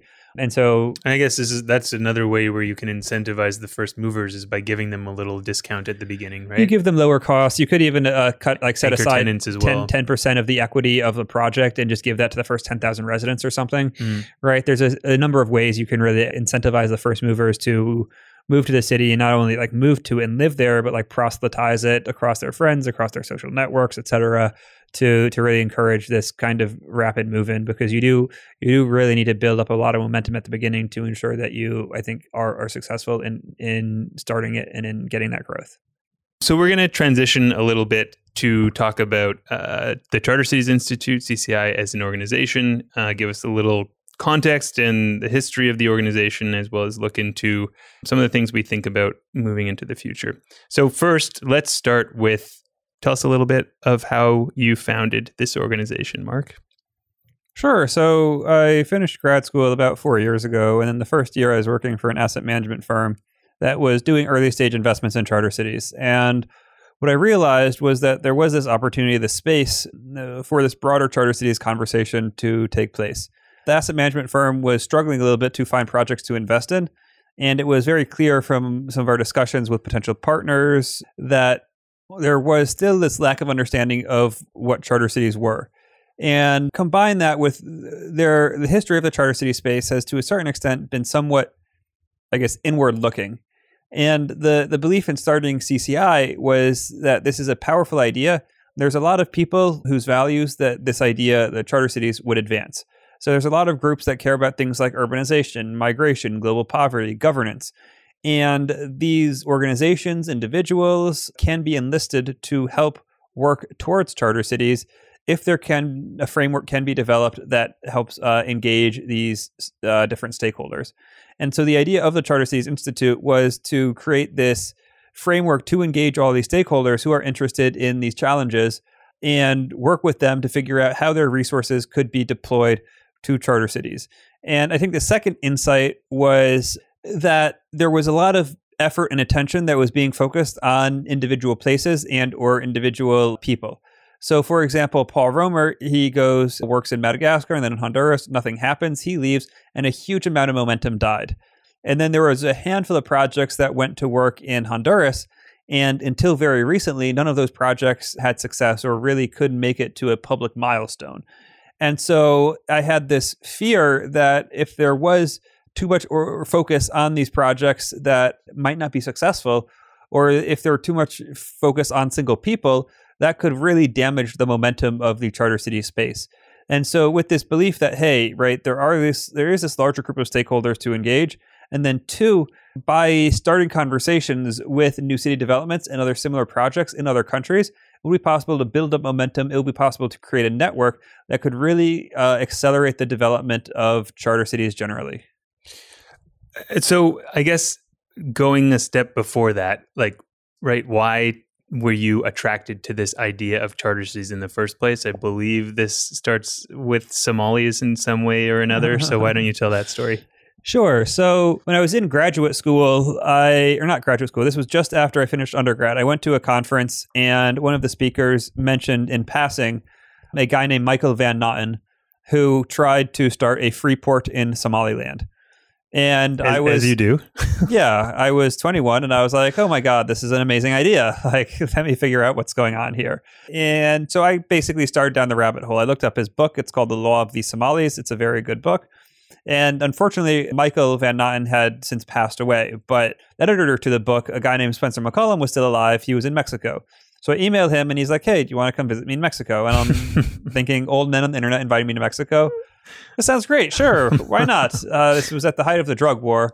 So I fly down to El Paso, Texas, they go across the border to Juarez, get on a bus, and go to Casas Grandes, and him and his wife are waiting to pick me up. You're coming off as totally sane right now. That is the goal. And so I spend a month with Spencer in Mexico, chatting about ideas, things like that. And I keep having this idea in the back of my head. I start graduate school about a year later at George Mason, doing my PhD in economics.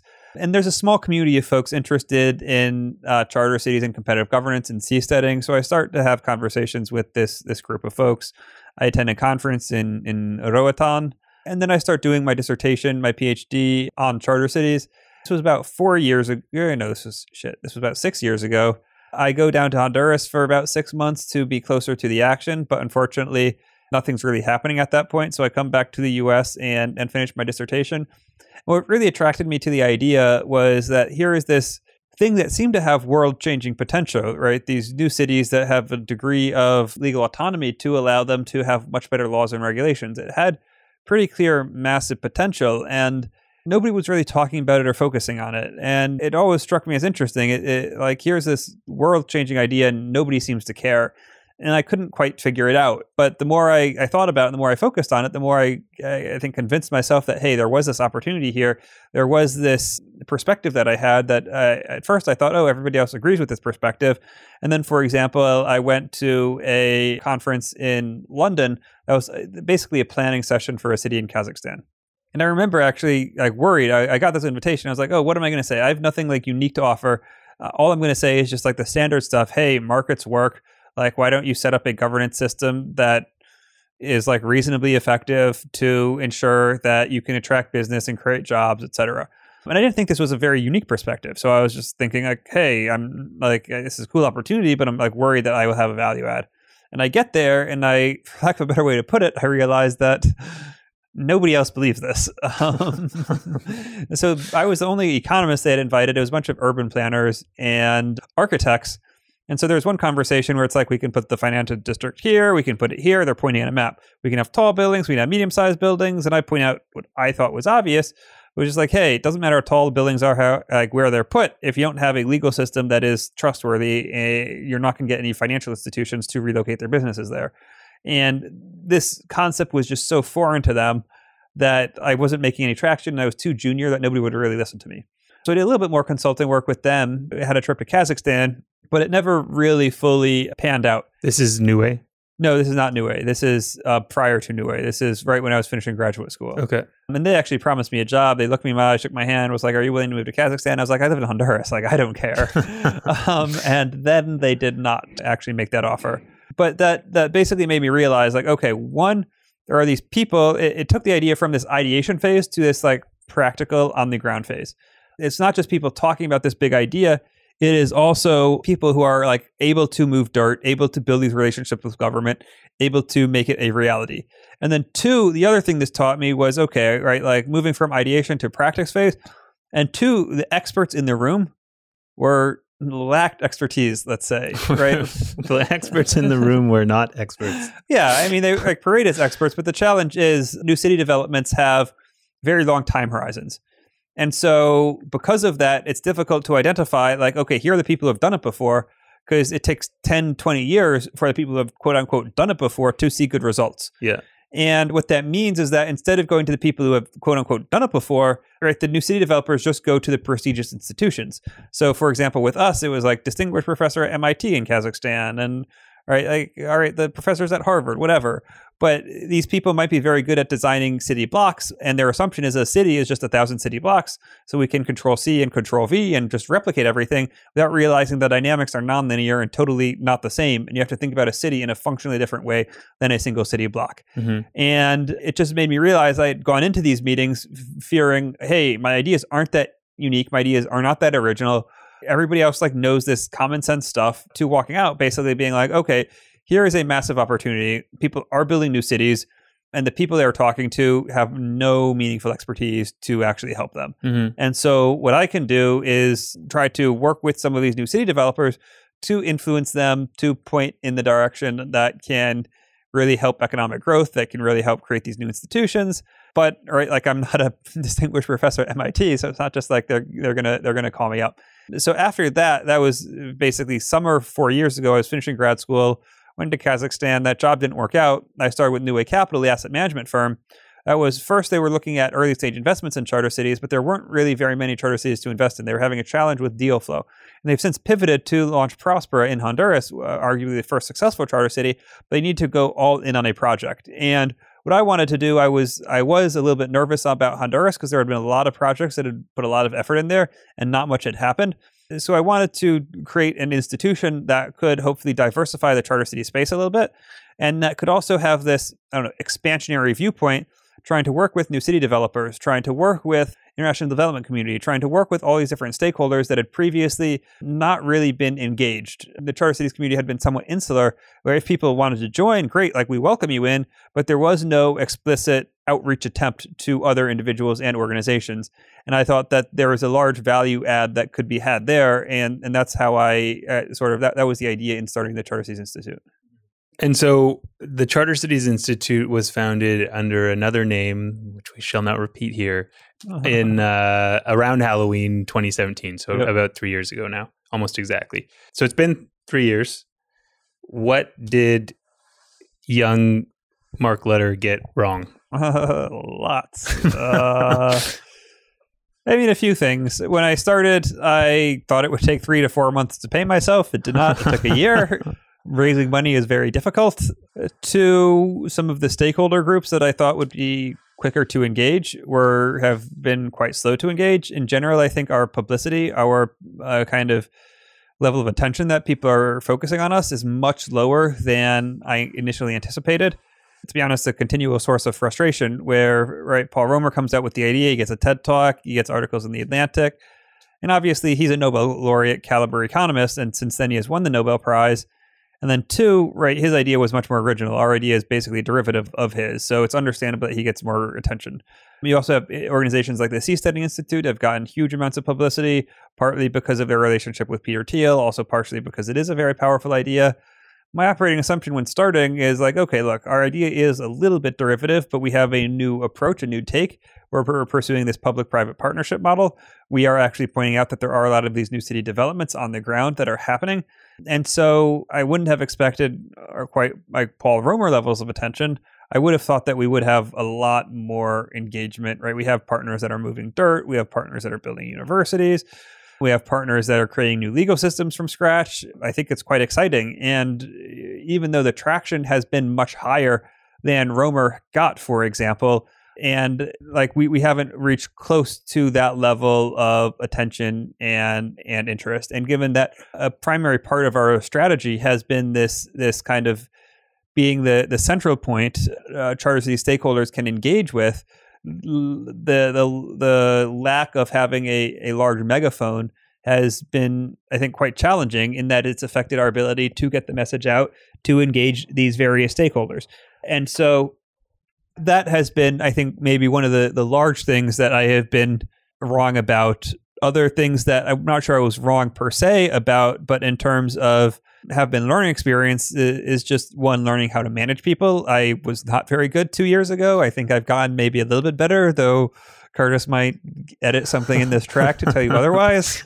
Hiring people, building an organization, developing a level of professionalism that I might not have previously had. I think Curtis might sneak something in regarding that comment as well. No, man, you go. You're good. Those I don't think are unique to me per se. It's just the standard like organization building that an entrepreneur goes through. And it wasn't wrong. I think I had this maybe intellectual idea of the challenges, but there's a very different understanding of having an intellectual idea of these challenges versus kind of the visceral experience of actually moving through it. And I mean, I asked you what you got wrong. I should probably, out of respect and fairness, ask you what you got right. Well, here's actually another thing I got wrong, but this is the thing that makes me look a little bit good, at least. So the other thing I expected it to take much longer to get projects on the ground. I thought that the first few years would be largely an intellectual exercise. And while there has been a great deal of intellectual exercise, right? We have some partner organizations on the ground. The Charter City space is exploding much more quickly than I thought it would. And so that has been a very pleasant surprise. I think broadly, to answer the question of what was right, I think the framework was generally right. Like, the strategy is working. We have not had to pivot. We have had to adjust our focus. We have had to kind of target things. But the general idea that going to the roof of a building and having a bullhorn and yelling about charter cities and having people come to you to talk about it has proven correct. Our, I think, best partners have been folks who have reached out to us, from donors to individuals to new city developments. We get a credible new city development that reaches out to us about once every month. And so it's just really exciting to see that we have, I think, to a certain extent, become this hub for charter cities based on this broad strategy. And then two, we are beginning to see our research impact on the ground decisions. So, for example, we are developing a Charter Cities handbook. And this Charter Cities handbook, we have shared some of the preliminary drafts with an organization, a new city developer that we sometimes work with, and they have found those drafts quite helpful. We have had discussions about our Charter Cities model legislation and our model charter, and they align very closely with the thoughts of one of our other partners. So we have seen our ideas and research begin to shape the agenda of new city developers on the ground. And I suspect Curtis can probably tell you this. When I started telling him about this is what the Charter Cities handbook is going to be, he might have been a little bit skeptical about the value and our ability to pull it off. Skeptical is, I think, an apt word in this context. Maybe even a kind word. And to continue that, I think there's still definitely a lot of work to go where we have gotten the city developer level. We've only just begun to penetrate it, and we need to penetrate it much further in order to, I think, have the impact. And then the second thing where we have been a little bit slower than I would have hoped in terms of our engagement is with the international development community, with organizations like the World Bank, the UN, et cetera, where we have begun to see some initial shoots of engagement. But really, I think success requires a lot more engagement in terms of co-authoring papers, in terms of hoping to influence their annual reports, their documents, to really put charter cities on the agenda, just because that can unlock a huge amount of resources, both in terms of technical talent as well as in terms of financing, that can help really accelerate the development. Just agenda setting yeah. That can really help accelerate the development of charter cities. Mm-hmm. So we chatted a bit about CCI's history, how you founded it, how you got interested in the Charter Cities idea in the first place. What would you say is the biggest kind of binding constraint for the Charter Cities Institute as an organization? So I think one is, right, immediately it's probably just funding. Well, we have, I think, a very strong team and we are making headway. Obviously, if we had more funding and more people, we could make more headway. And the other major binding constraint is obviously COVID. Yeah. Even if we had more funding now, it would, a lot of the activities that we would want to do in terms of events, in terms of partnership building, are just much, much easier to do in person. And so COVID has proven to, I think, slow our progress somewhat substantially. But then in addition, in thinking about long-term plans, there's a lot of research we can undertake. There's a lot of events we can hold. There's a lot of influence that we can peddle in terms of helping to set the agenda, in terms of bringing stakeholders together. And so I think being able to execute on those margins would be very good and very productive. I think in addition to that, regarding CCI, there's the other question of what is the binding constraint on the charter city space generally. And I think there are two answers to this question. One is this kind of basic answer is politics. Charter cities need political buy-in from key stakeholders. And so you need to have a government that passes legislation or reinterprets existing legislation to allow for the degree of autonomy to make a charter city successful. And that is a large constraint. At the same time, I see the constraints as being nested. So while politics is an important constraint, another constraint is capacity. Do you have a team that is able to execute? And so, for example, in Honduras, the Charter Cities legislation has been on the books for about 7 years. It's only been in the last few months that a charter city has actually been approved. And that was, I believe, right, part of it was politics. The approval process was not structured particularly well. But then part of it was also capacity. You needed somebody who was a bulldog to really force things through, to get all the stakeholders at the table, to prove that it was possible. And similarly, looking at some of these other new city developments, I think one of the questions is, all right, like who can actually push this through? Who can help create it? Who can build something from nothing? And so part of this is just like the entrepreneur. You need the entrepreneur to push things forward. And part of it is this general capacity where there needs to be this support structure for the entrepreneur. If you think about Silicon Valley is designed to produce technology startups. So there's an entire supporting infrastructure. There are venture capitalists to fund early stage, to fund late stage. There's angel investors. There's mentorship. There's blogs talking about like what product market fit is. How do you know when you're successful? How do you know when you should raise money? How do you know how to hire people? How do you know how to hire executives? How do you know how to hire people who are outside your specific skill set? Right? There's this entire set of discussions and ideas where if you're plugged in, it becomes much easier to build and scale a company. We aren't there anywhere close to there at Charter Cities, where there's a few entrepreneurs who are really trying to push things forward, and there are some discussions going. These discussions are much better than they were several years ago, but it's still quite nascent. And so, all right, if you're trying to hire an executive, who do you hire? There's no talent pool available. You have to hire probably from somebody outside the Charter City space. Although your CEO tweet did do pretty well, didn't it? Lots of people were interested in it, but most of them were not from the Charter City space. So there is this level of interest, but it hasn't been kind of systematized. It hasn't been made legible. It hasn't really created right in terms of, so with that, there's like the general capacity. And I think a key part of that is also funding. Patry Friedman has Pronomos Capital. They're doing early stage investments, but it's only a $10 million fund, right? Like it can write small initial checks, but even if you want to raise several $1 million, do the initial master planning, which if you're engaging in a city-side project, you need a few $1 million, if not more. And Patry isn't able to fill those rounds himself, right? He can participate, but you need to get additional investors. Then added on to that challenge is, okay, let's assume you get that master plan successfully. Where do you go from there? And it's hard to know exactly where you go from there. At this stage, most of the DFIs, the development finance institutions, are still relatively conservative. They don't know what charter cities are. They are unlikely to fully engage. Some of them have mandates that need to be project specific. So they will build a bridge, or they will build a PowerPoint, or they will build a road. But a charter city, it has all of these elements. So, right, there needs to be some change in mandate, or at least change in understanding with these DFIs and with these other large players to really start engaging with the charter city space.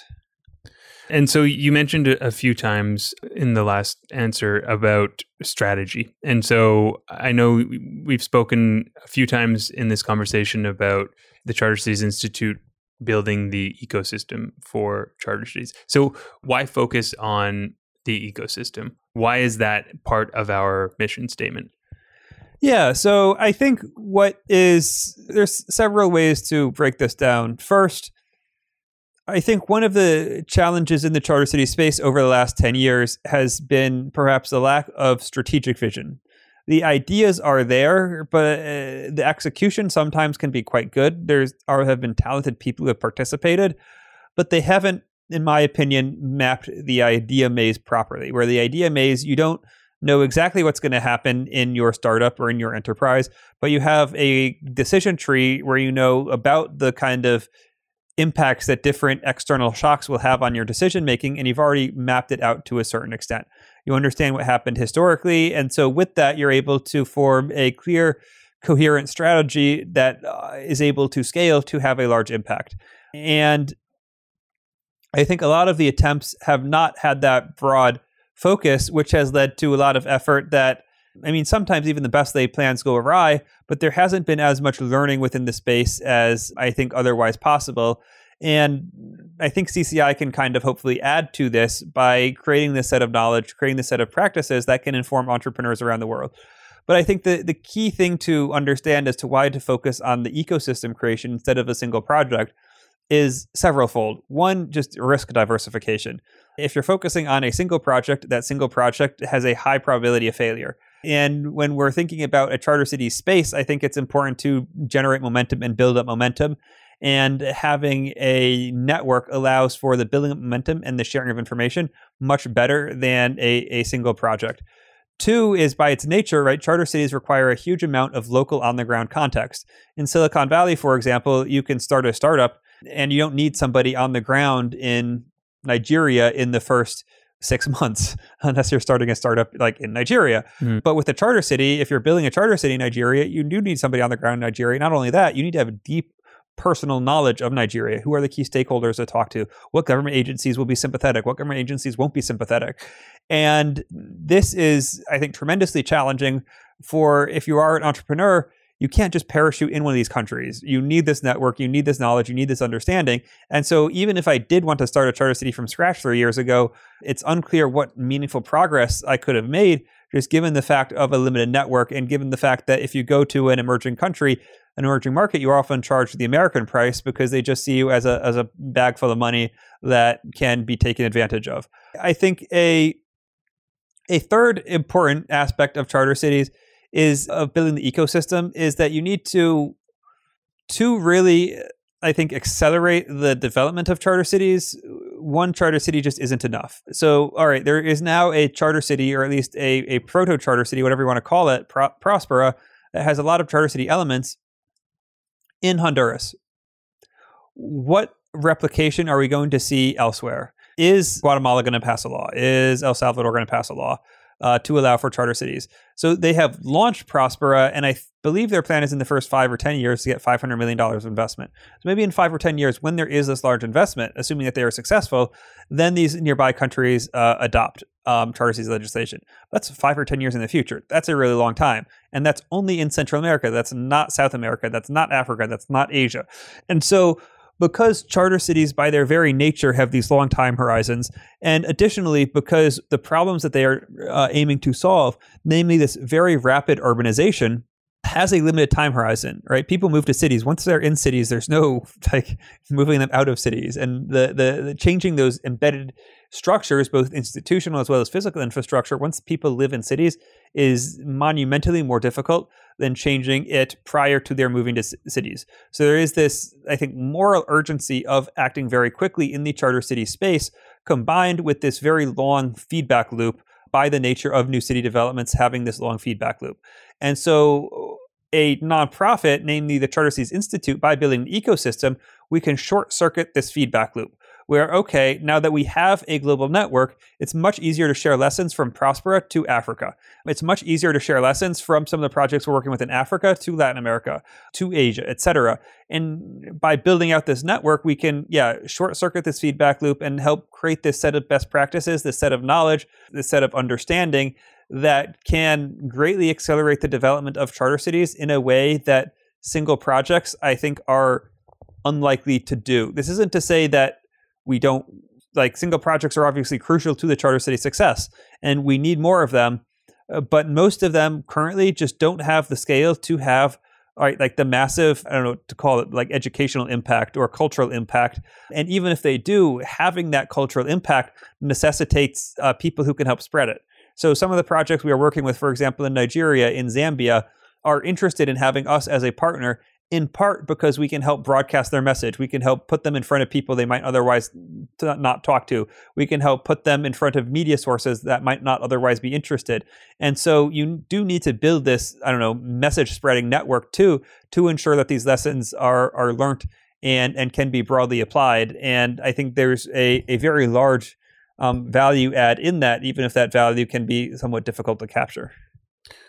Great. And so you talked a bit about, what you've gotten right since you founded the Institute 3 years ago, what you got not so right.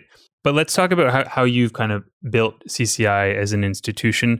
How is it going over the last, what was year 1 like? What was year 2, year 3? And what do we expect for the future? Sure. So year 1 was, I'm kind of embarrassed to look back on it. Our website was mediocre. We had a silly name. I traveled a lot. Most of that travel might not have been very productive, where I was trying to kind of sell the idea, and it was doing a multiple of things. It was one, trying to get funding so I could pay myself and hopefully hire and pay other people. It was two, trying to build the network, trying to plant the seeds. Thinking back on it, there's I don't know, a handful of people who I think I met in that first year of traveling who have since proven to be quite valuable and helpful, but most of them probably weren't. But it was really trying to sell this big idea and begin to start nailing down the specifics. Then the second year, I made my first hire, and then we kind of, it was still, we nailed down the specifics a little bit more. We held some events. We started to really build a network. We started, I think, to write a little bit more. We drastically improved our website, and we started to make, I think, what we were doing a little bit more concrete. Over the last year or so, we have grown, I think, technically, actually, from 2 people to 9, maybe 3 people to 9. I don't know if Jeff was technically on board a year ago. And really built out our research capacity so we could deliver. So I met a lot of people, and it's like, oh, let's do this partnership. Cool, yes. But all right, it's just me. I don't have time to do a lot of research. I'm trying to do a lot of other things. There's this, I think, saying in Silicon Valley where a startup is first doing everything poorly, and then adding some people and doing everything mediocrely. I think the fancy term is minimum viable product. Yeah. And then adding more people and doing everything better, and then adding a lot of people and doing everything very well. And so over the last year, what we've seen is we've added people and we're doing things, I think, much better. At the same time, I think there's a lot of improvement. It's just natural, right? I think this is one of the challenges in that in hiring, we're trying to add people who have international development experience, as well as people who have this entrepreneurial ability.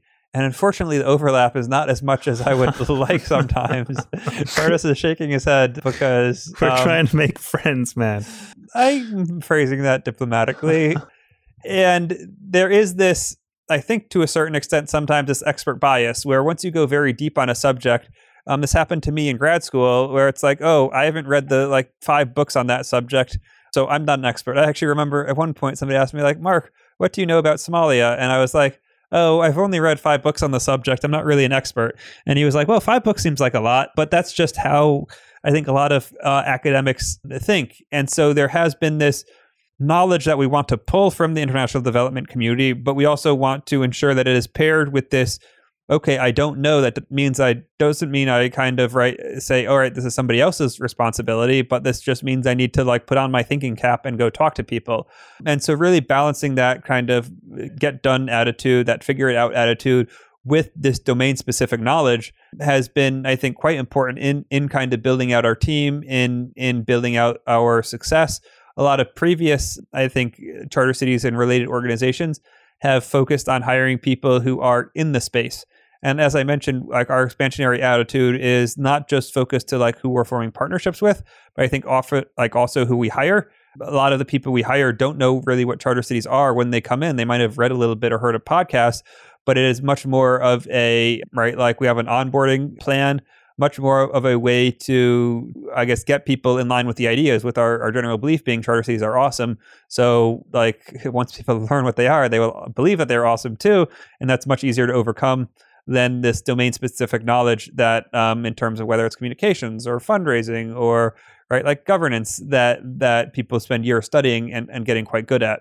And so we tend to focus on emphasizing the latter for hires rather than the former to ensure that we have a team that I think can execute very effectively. And now we're 9 people, so we're still quite small.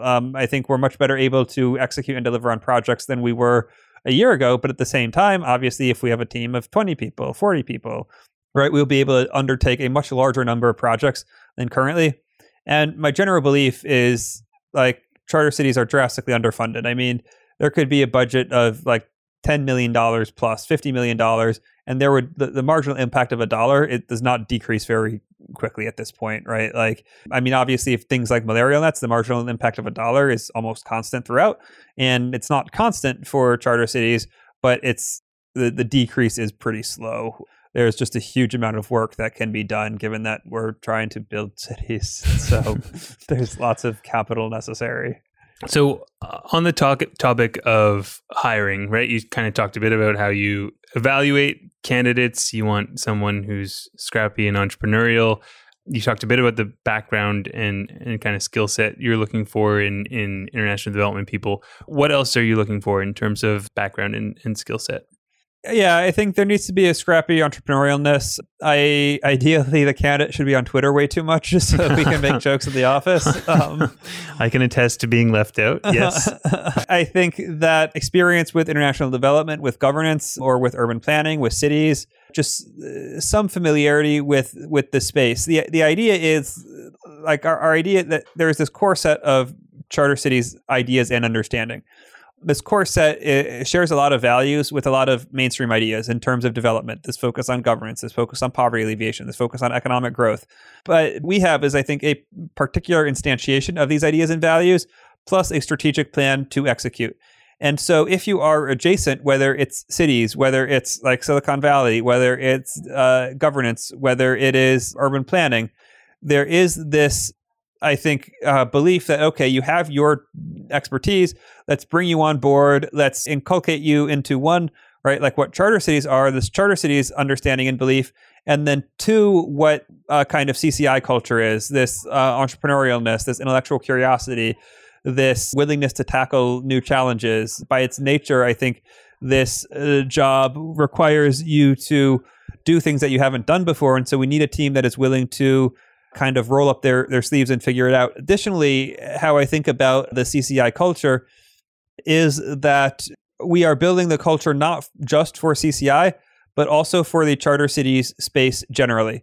And what this means is that there's this, I think this was a Paul Graham tweet where somebody tweeted like, it's scary building a company and watching like the entire company adopt like your own habits, whether they're good or bad. And Paul Graham's response was, sometimes you even see this happen in entire industries, which, to be honest, is kind of terrifying because I have a lot of habits that I'm not particularly proud of. And so what I try to emphasize in our office is that we need to hold ourselves to a very high standard, both internally as a culture, because to build an organization, it's important to have a good office culture so people are able to make decisions independently while still being in line with the broader goals of the organization. But then additionally, because for a lot of charter city developments, we are one of the primary sort of touch points, if not the only touch point. And therefore, our culture and our values will be, I think, interpreted as representing the entire charter cities community. And so ensuring that we don't just have values to improve our productivity as an organization, we also want values to improve, the charter city space generally. And I think the values are similar things like intellectual curiosity, willingness to take risks, a big vision, a spirit of generosity, things like that. But I truly believe that in 30, 40 years, right, people are going to look back at some of these decisions that we're making in the first few years. They're going to look at the arguments we had, the successes, the failures, et cetera, and they will inform how people think about this space, about these cities where tens of millions of people might live, and where people are going to make decisions based on what they take from the lessons of our work. And to me, that's, I think, tremendously important and gives us a huge amount of responsibility to act as, I think, careful stewards for what we're doing. And so what positions is CCI looking to fill over the coming years? And if folks do hear this and they want to get involved, what skills should they be building out? Sure. So, well, I think there's two questions. One is CCI, and then two is charter cities generally. So with CCI, I think what we are going to do is our primary focus is research. We are going to continue to focus on research. And so we have an emphasis on, ideally, we want to hire researchers from the markets we are working in, whether it's Latin America, whether it's Africa, whether it's Asia. There is some domain-specific knowledge that is very valuable for people who live and experience those conditions that it's just very difficult to get if you are not in that situation. And specifically, what these research positions might look like is things like urban planning, urban governance, banking law and regulation. Curtis is having fun with that right now. What other research positions are we thinking about? We'll need legal help.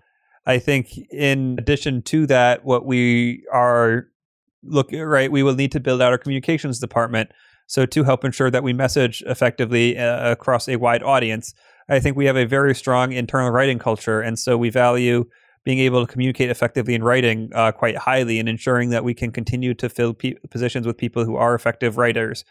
In addition, we have a development department. So people who are able to help fundraise, people who are able to unlock new sources of revenue, whether it is right now, for example, most of our donations are from high net worth individuals. It would be great to start getting money from foundations or to diversify our revenue streams a little bit. So people who are good grant writers, partnerships, we will need to form a lot of partnerships with different organizations. We will need to host events.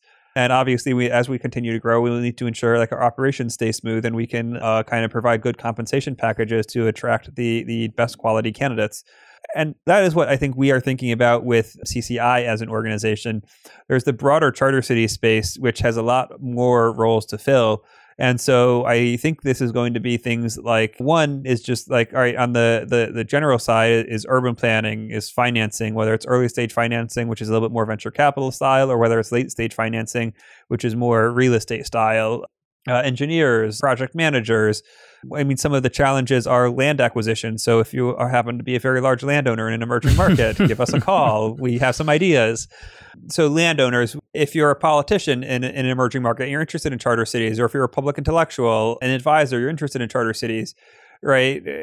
I see charter cities as something that really affects almost everyone and everything. And so if you have this level of interest, whatever your skill set, if you're working in emerging markets, this probably has some relation to something that you do. And we're happy to really have a conversation about that. I think more specifically, if you want to be in the charter cities space per se, what is really helpful at this stage in the charter city space, not CCI, but is just young entrepreneurial people with a high degree of aptitude and high degree of, I guess, what might be described as not really autonomy, but people with a lot of drive who can just figure problems out, this kind of classic entrepreneurial spirit. And some of our partners, I suspect, would be quite interested and have expressed interest in hiring people like this, that you can just throw at problems and they figure it out. And so I think that there is, right now, over the next 2 years, I think that will kind of be the primary characteristic of folks getting involved in the charter city space, is just this very high ability, very able to throw at a wide degree of problems, kind of figure it out type person. And it's still very early. So over the next 2 years, 3 years, things will start to kind of formalize, get structure, and then there will be more of a need for much more specific positions. But for now, it's more of the kind of generalist, I think, in this space that is probably the primary value. So in terms of, apart from you growing up here, why start CCI in Washington, D.C.? Influence. I mean, if you want to do tech, you go to Silicon Valley. If you want to act, you go to LA. If you want to do finance, you go to New York. If you want to peddle influence, you go to Washington, D.C. And poetic. Yeah. So I think, for example, one of the challenges the Seasteading Institute faced was they adopted this Silicon Valley attitude where it's kind of like, screw you, we can do it better, which if you're working with governments, if you're doing a startup, you don't need to ask Google or IBM, hey, is my startup okay? If you want to build a new governing system, you do need to ask governments, hey, is this okay? Like, can we work together? And that requires an attitude and approach that is not adversarial, that is not confrontational. And to do that, it's quite important to be in Washington, D.C. That's where all of these conversations happen. The World Bank has a headquarters in D.C. Center for Global Development is in D.C. All the think tanks are in D.C. The talent pool is in D.C. for a lot of these things. And so being in D.C. and able to have these conversations and able to influence some of these larger organizations to help them begin to focus on charter cities, I believe is crucial for the long-term success. And I should have probably asked this earlier, but can you explain in concrete terms what CCI does? So our primary function is really as a think tank / advocacy organization. And so we do a variety of things around this.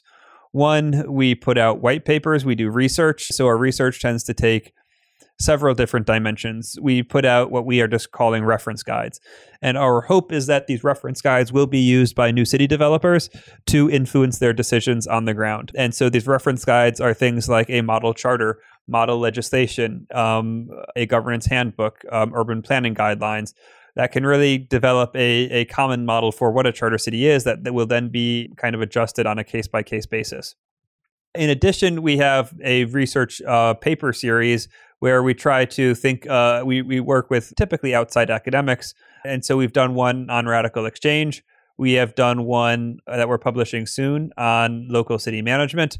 And we're interested in publishing this wide variety of papers, potentially doing one on like gender in cities, one on environmentalism in cities, one urban planning in cities, right? Just trying to distill information from these specific, I don't know, areas, but distill it how it applies to charter cities. Then we also have things like that are a little bit more, I don't know, public facing, a little bit more accessible. We have a blog. We are on social media. We have a podcast. We have a YouTube channel. The YouTube channel is still kind of nerdy, but we're slowly trying to turn our nerdiness down to make it more acceptable or more, I don't know, digestible to a broader audience. We did host events, and we will begin to host events again once COVID is over. We believe that stakeholder engagement is very important and can happen much more naturally in in-person environments than in non-person environments than kind of online. We have partnerships, so we like to work with other organizations. We figure out, all right, can we co-author a paper? Can we do a joint event? Can we, right, like work together on this common or shared purpose? And then lastly, we work with new city developments on the ground. So there are a lot of new city developers on the ground, and we're working with several, one in Zambia, two in Nigeria, one in Latin America, to help them overcome their challenges, whether it's working with government, whether it is drafting regulations, legislation, whether it's figuring out how to create an administrative structure from scratch. We try to be relatively flexible in terms of what the individual needs of the partner are. And so long as they share the common vision and we can work out an agreement, then we figure out how we can help. So just to summing that up in digestible terms, so technical assistance, right? Partnering with new city developers on the ground.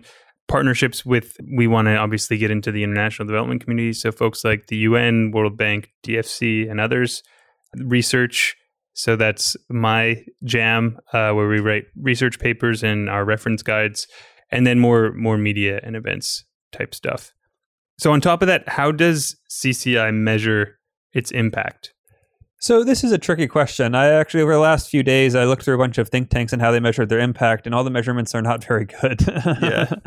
Where it's like, we produced this many papers. It's like, okay, that's an output, not like that's not an outcome. That's an output, right? Mm-hmm. The question is, if you're a think tank, did you influence this law? Like, maybe this law would have been much worse without you, or maybe you helped introduce this new law, or maybe you changed the national conversation, so they're now focusing on X instead of Y.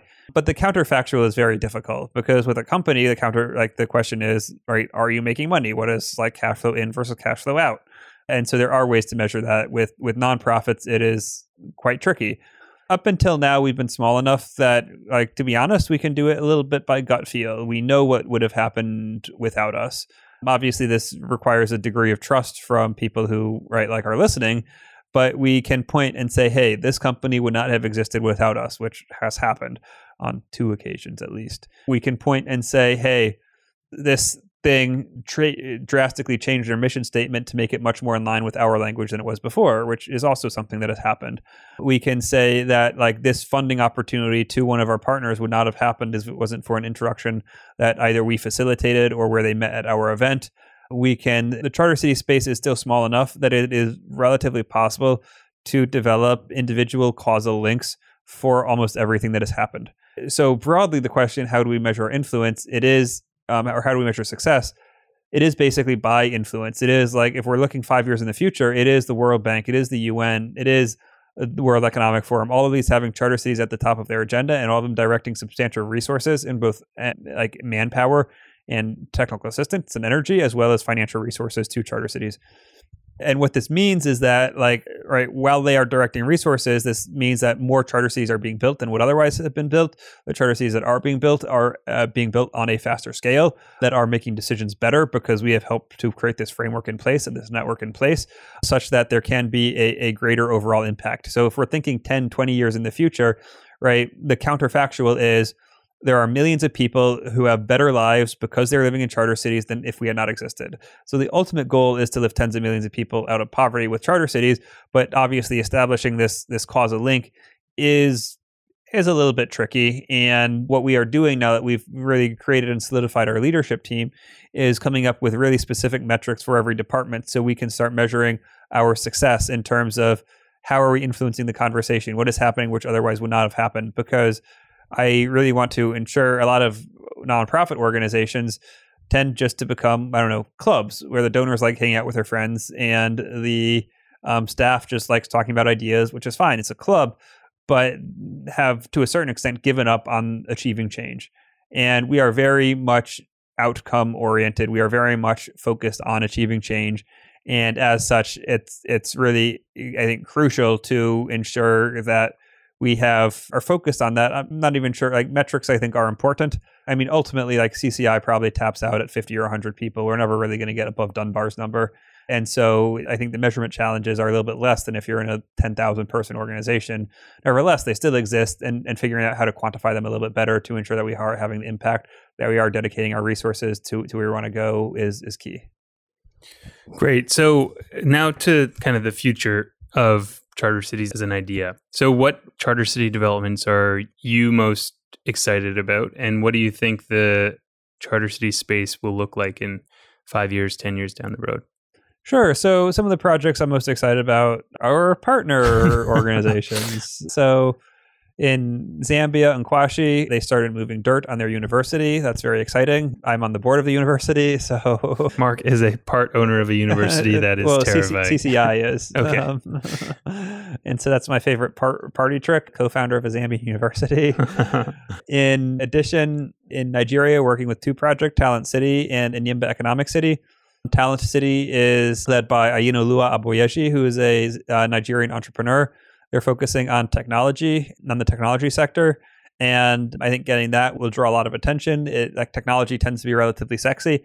Enyimba Economic City is new city development. It's being built on 95 square kilometers for 1.5 million residents. The scale of it is just completely massive. And we are working with them to apply Nigerian special economic zone law, but adopting it a little bit because it's city scale instead of an industrial park, and seeing what we can implement there. So there is this, I think, interesting regulatory aspect as well as the scale just being tremendous. And then in Latin America, we're working with a project that has a very high degree of legal autonomy. And so figuring out what does it actually mean to create a legal and regulatory system from scratch. This project is also targeting lower income residents, which is quite interesting because that price point, a lot of these new city developments haven't figured out how to hit a lower price point to be accessible to the widest range of people. Other projects that we aren't directly working with, but are still kind of engaged with, Prospera is obviously exciting, right? This is the first, or at least arguably the first charter city development in the world in Roatan, Honduras. One of the projects that I'm working on in my personal capacity is Victoria Harbor Group to build a new city for Hong Kong residents. That is a tremendously exciting project. And then we have a pipeline, or I guess a handful more projects that we've had early discussions with that are also quite interesting that might not be ready to go public at this stage, but we believe can have a meaningful impact down the line. Great. And so just looking at the elevator pitch for the Charter Cities Institute, what would it be? Charter cities, new cities with better laws, have the potential to lift tens of millions of people out of poverty by improving governance in emerging markets and combining that with new city development. So come and join us as we change the world for the better. Mark, tell us what the Charter Cities Institute looks like in 5 years or 10 years. Thank you for asking, Curtis. So our goal is to be a global, well-known organization. So we want to be setting the agenda. We want to be in all of the discussions. Similarly to how environmentalism within about a 10-year period went from this idea that people had in the back of their minds to the launching of the organizations like the EPA, to the passage of NEPA, to being a front and center consideration for policymaking across the United States, where there were new government organizations that were dedicated to it. There were obviously a lot of private organizations. And then it was just a primary concern and consideration for almost any project. And similarly, given the, scope of charter cities and their potential to relate to almost all areas that are of concern in emerging markets, we are hoping that Charter Cities Institute can drive that conversation and can help spawn the creation of this larger supporting environment. And so in practice, what would that look like? That would mean organizations like the UN and World Bank put charter cities in their agenda. There are charter cities panels at their major conferences. There are charter city speakers at those events. Organizations like World Economic Forum, for example, might create a working group on charter cities. Countries start adopting charter cities legislation. CCI speakers or CCI staff go to speak are invited to speak at national congresses or legislatures about the impact of charter cities. CCI experts are helping to draft charter cities legislation, are helping to draft city charters, are helping to really set up these governance frameworks. That there are these major funds, DFIs, as well as sovereign wealth funds, whether it's IFC, whether it's Mubadala, begin to explicitly consider charter cities as an area to invest in. You have a series of charter cities conferences. Of course, Charter Cities Institute will be organizing them, but other organizations will throw related conferences or invite relevant speakers to give the charter cities perspective. That everybody in the international development community will have an opinion on charter cities. They don't all have to be positive, but it needs to be so thick that you can't really escape it. And obviously, part of this means that hopefully it will become much easier for charter city developers where there is a active talent pool for example, senior, like the vice president of sales. So if you need somebody to sell your lots, there is a talent pool that exists who has done that with charter cities before. There are organizations that can help get the first 10,000 residents to the charter city via social network and promotion. There are funds that are dedicated to early stage charter city investing. Hopefully Patrick Friedman can scale up, but then maybe one or two others, such that there is a wider pool of available funding and interest. There is a strong network, particularly with a heavy focus on people in emerging markets, of folks interested in charter cities, whether it's founding them, whether it's working for them, whether it's talking about them, that there is this level of interest. And then obviously, most importantly, if we're thinking in 5 years, I think having maybe 10, 20 charter cities that are being developed with a total population of 10 million people. Obviously, there won't be 10 million people living in them now, but like with projected population of 10 million.